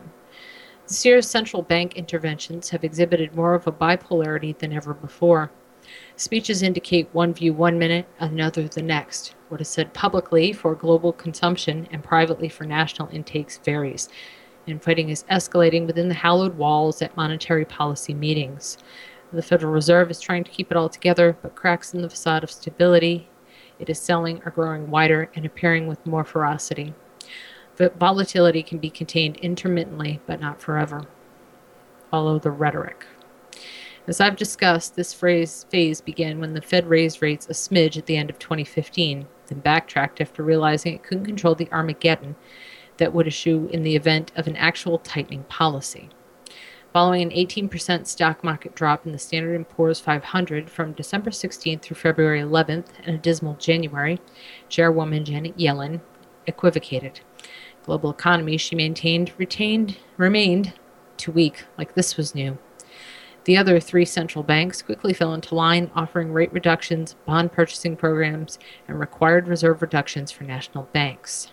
The result: by the end of April 18th, the Dow Jones had risen above 18,000 points for the first time since July 2015. Since mid-February, the Standard & Poor's leapt 500 leapt 15%. China got big points in the business press for showing a 6.9% annual GDP growth for 2015. It was the worst result in 25 years. That's still impressive relative to other emerging countries. China is doing better than people think. Its government and central bank pockets are deep. European Central Bank head Mario Draghi, aka Super Mario, unleashed an overdrive monthly buying spree, expanding ECB's quantitative easing program 33% from 60 billion to 80 billion euro per month, and inviting corporate bonds into the tent. The Bank of Japan followed the ECB into negative interest rate territory and, like the ECB, began expressing the bizarre view that negative interest rates do what zero interest rates couldn't. What all was said but not done, a few new and more desperate themes poked above the parapet of the three major non-federal banks. Monetary policy is great, but it's not enough. Oops, fiscal policy must follow. To me, this signals the last act of the artisanal money show that has begun. The blame game will take us to the final curtain. An end to this game. So how long can we go on? Will global financial systems crack and liquidity die, or will the Fed and its cohorts keep us going as the little people get sucked into a false sense of last-minute security until it all comes crumbling down? I think the latter. The issue, as always, is timing. The banks are loaded with quantitative easing in Zurich and Nirip. Will the Fed hit it out of the park before things come crashing down? Will pitch hitters from the other three teams do the deed? Or will the games be rained out and we do it all over again tomorrow? Stakes are high because at the beginning of this year showed what happens if just one player, one central bank, doesn't do its part. What's ahead for the rest of 2016? This is the interesting part. The answer lies partly in two back-to-back events that took place in Washington in April. The first was a last-minute, non-public, no transcripts disclosed meeting between Yellen and President Obama. There was no mention of the meeting in the Fed's website, all press releases section. Announcement of the 3 p.m. Monday meeting at the Oval Offices was made by the White House on Sunday night. Vice President Joe Biden was also scheduled to attend, I guess for the comic levity. The second was a joint press release 2 days later from the Fed and the Federal Deposit Insurance Corp. It effectively indicated that 7 of the 8 systematically important, too big to fail U.S. banks would need another huge bailout, as opposed to the cheap money that lubricates them now in a crisis. Let's dig a little deeper. On April 11th, Yellen attended an unscheduled secret meeting with Obama at the White House. The markets and business media launched into overdrive speculation as to what it could mean. The Fed offered no explanation. The White House posted a vague morsel claiming the encounter was part of an ongoing dialogue on the state of the economy. They discussed both the near and long-term growth outlook, the state of the labor market, inequality, potential risks to the economy, both in the United States and globally. They also discussed the significant progress that has been made through the continued implementation of Wall Street reform to strengthen our financial system and protect consumers. None of that sounds like something that can't be discussed on the phone or through an email or even a text message, except the passage in bold, which is a complete lie. Here the plot thickens. The most recent byproduct of the extensive coddling of the banking system has morphed into a political tool for extending the Clinton/Obama/Clinton administrations. On April 13th, 2 days later, the FDIC and Fed noted that 5 of the 8 systematically important U.S. banks had failed to deliver adequate 2015 and legally required as to the Dodd-Frank Act, quote-unquote, living wills or resolutions in the event of another financial crisis.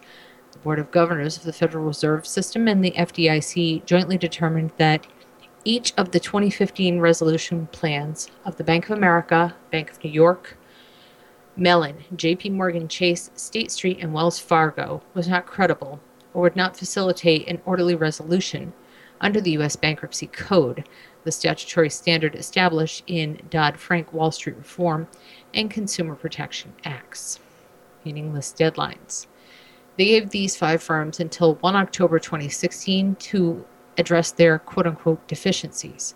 But they have until 1 July 2017 to file another quote-unquote living will.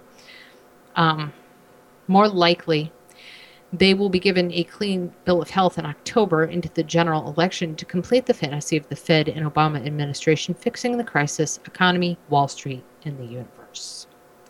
The agencies also identified weaknesses in the 2015 resolution plans of Goldman Sachs and Morgan Stanley.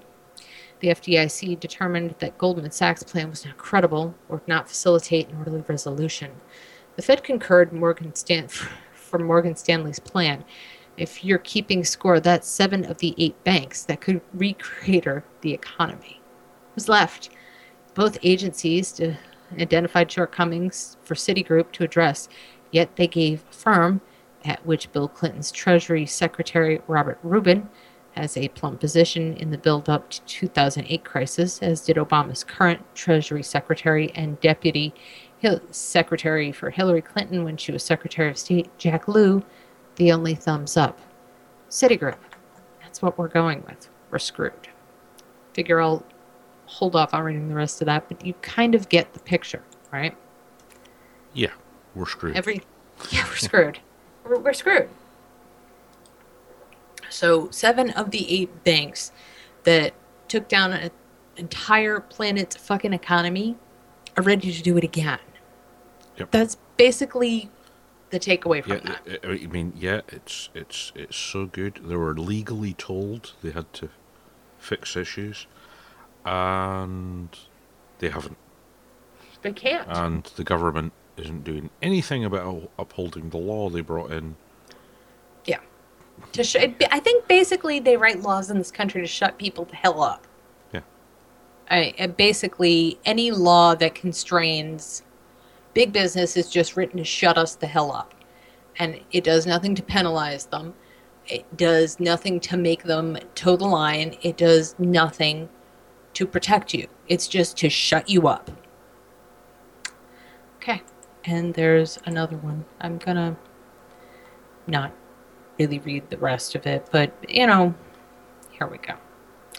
One of the biggest private pension funds in the country is almost out of money and fresh out of options.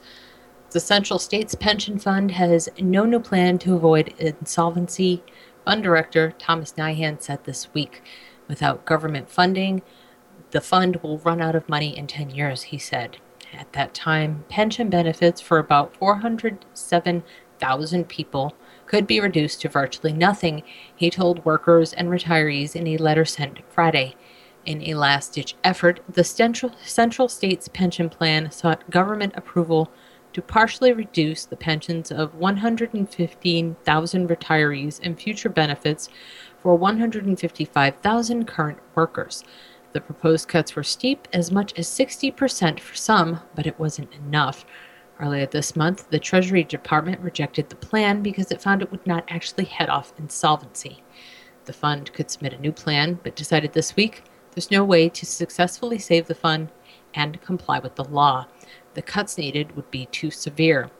Normally, when a multi-employer fund like the Central States runs out of money, a government insurance fund called the Pension Benefit Guarantee Corporation kicks in so retirees still receive some kind of benefit.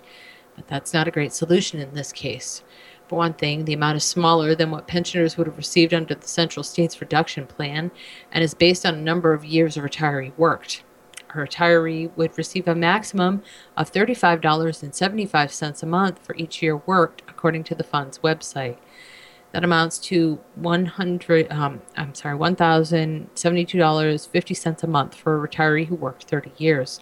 But there's another problem. The PBGC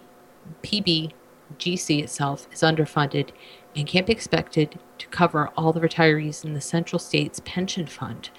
The fact that the PBGC is also running out of money means our participants may see their pension funds ultimately reduced to virtually nothing when the fund runs out of money, Nyhan said in his letter. Only government funding, either to the Central States Fund directly or through the PBGC, can fix the problem, he said. The Central States Pension Fund covers workers and retirees for more than 1,500 companies across a range of industries, but most of its retirees were truck drivers. A lot of the fund's companies went bankrupt after the trucking industry was deregulated in the 1980s. That's part of the reason the fund is in trouble now. It's currently paying out $3 for every $1 it takes in. Although the Treasury Department rejected proposed cuts, Secretary Jack Lew acknowledged its decision does not resolve the problem. He urged Congress to address the remaining issues. Yep. Yeah, the whole Western world has huge pension black holes. It does. It comes up all the time. One of the oldest chain stores in the UK, British Home Stores, right, is basically up shit creek. They're looking for a new buyer. But part of its problem is several, hundreds of millions shortfall in its pension scheme. So yeah, governments tell workers, oh, you should have a pension, get ready for your retirement. Oh, yeah. And do nothing to stop these pension schemes going bankrupt. It's insane. A lot of them, well, put it this way. Hillary Clinton's darling daughter married a man who ran a hedge fund and basically ran it out of money. Yeah. And nothing was done to this man. This shit happens all the time. Yep. The people that you hired to watch the hen house used to work for the government. Then they used to work for the banks. And it's this revolving door of regulatory capture. So nothing's being done. Nothing's stopping these people from getting all the money in the pension funds and just leaving a big fuck you to the people. Just like Congress did when they took your Social Security money. Congress was supposed to take that money, invest it in the stock market, and grow it. And instead, they pulled money out at their whim for their little fucking pet projects. And they did it time and time again. And yet, the CIA has a venture capital firm. How does something that's supposed to help people plan for retirement and sick health not have the same sort of thing? And yet it doesn't. Even though it's government and we're all supposed to be in this together, we're all paying in our taxes and they're supposed to be taking care of us, all they're really taking care of is big businesses and they're screwing you. It's kind of a classic story. Yeah.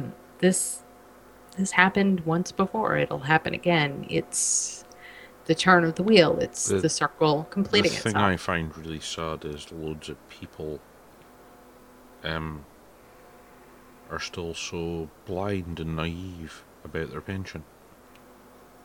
It's like, oh, I've been working 40 years and paying this pension. I'll be fine when I retire. Let me put Really? it to you. Really? There are no guarantees, I'm afraid. That could be gone long before you retire. Yeah. Can I put it this way? I have to retire 5 minutes before I die. That'll be about all the time I have to retire, and I'll be lucky that they don't dock my pay so they can fucking bury me. Well, I haven't been able to work for the last 10 years, so I'm screwed. Yeah. I am going to be elderly and broke. Continuing my scheme of being broke. We're all going to be continuing our scheme of being broke, I think. And, hey, I get much success to us on that plan, I guess. Yeah. I don't really want to retire, but I don't want to work in retail anymore. That's for goddamn sure.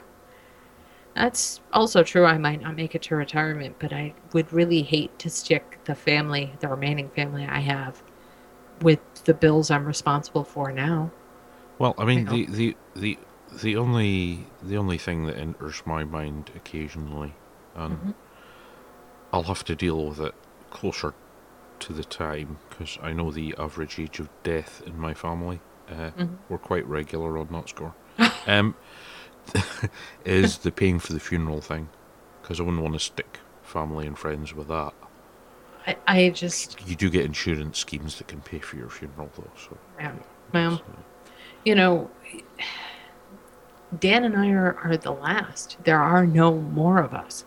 After we pass out of this phase of existence, there will be none of our progeny.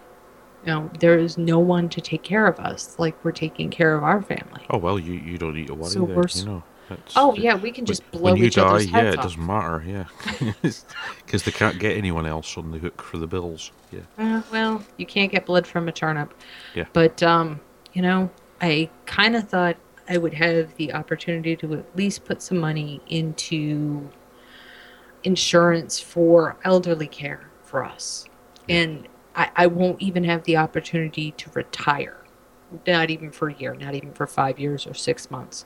I will have to keep working until I die. And that is the reality for all of us. The last generation that got to retire were the baby boomers.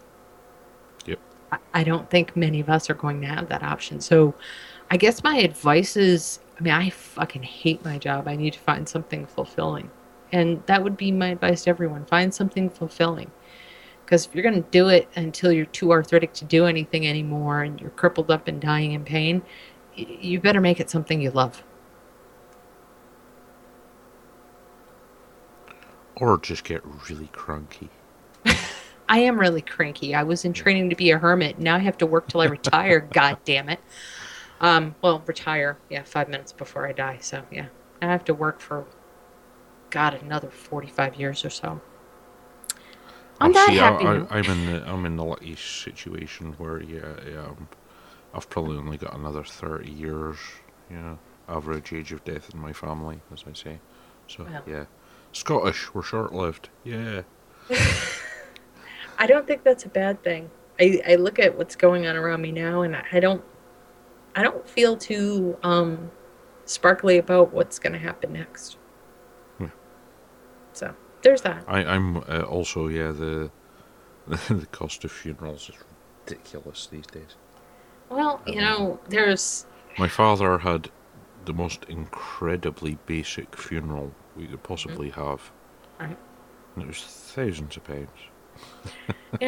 I got to tell you, there's something about the funeral industry. They make a lot of money. Oh yeah, They really do. I really thought about training to be a funeral director. I think I would be really good at it. Because I don't like most people, but I feel very bad for people who are in pain or people who have suffered.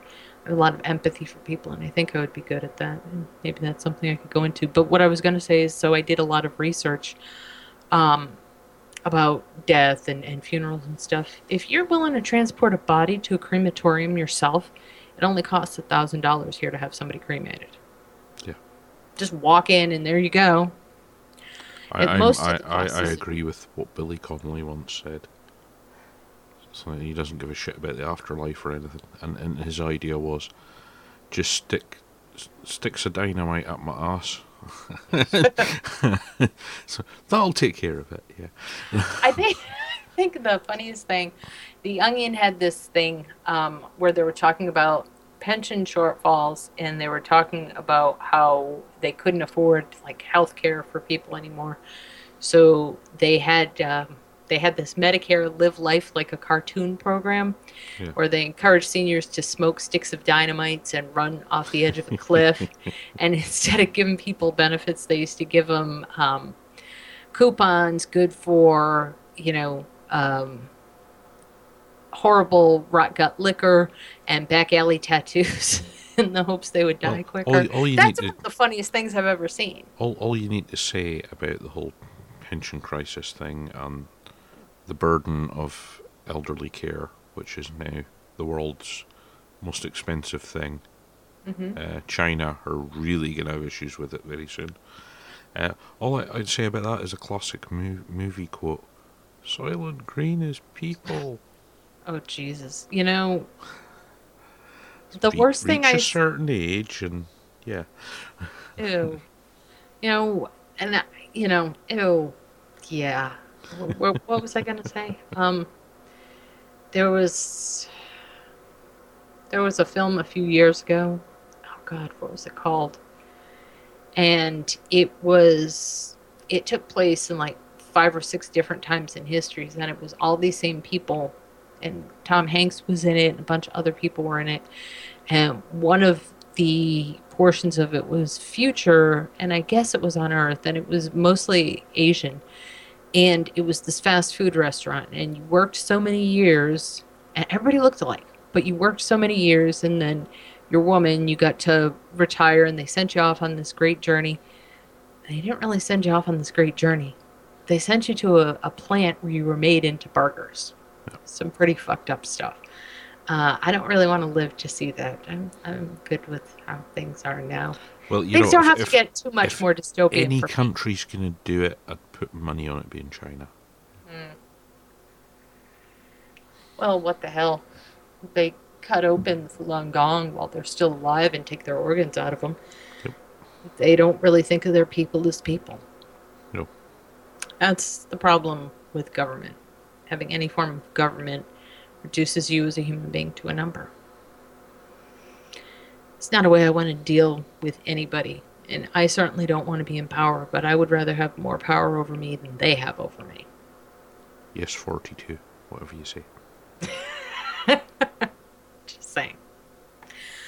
Okay, I guess on that cheerful note, Muppets and an advert. Okay. Why do we always come here? I guess we'll never know. It's like a kind of torture to have to watch the show. Why spend hours searching for in-stock ammunition when you can use AmmoSeek.com? AmmoSeek.com is a search engine for finding ammunition, reloading components, magazines, and guns for more than 300 calibers at more than 60 online retailers. AmmoSeek.com only shows items that are in stock and readily available for shipping. You can search by caliber, grains, manufacturer, and more. The results are displayed by cost per round, so you are able to get the very best pricing on your ammunition of choice. Find ammunition at the best prices fast. AmmoSeek.com. Thanks for listening, guys, and we'll see you next week.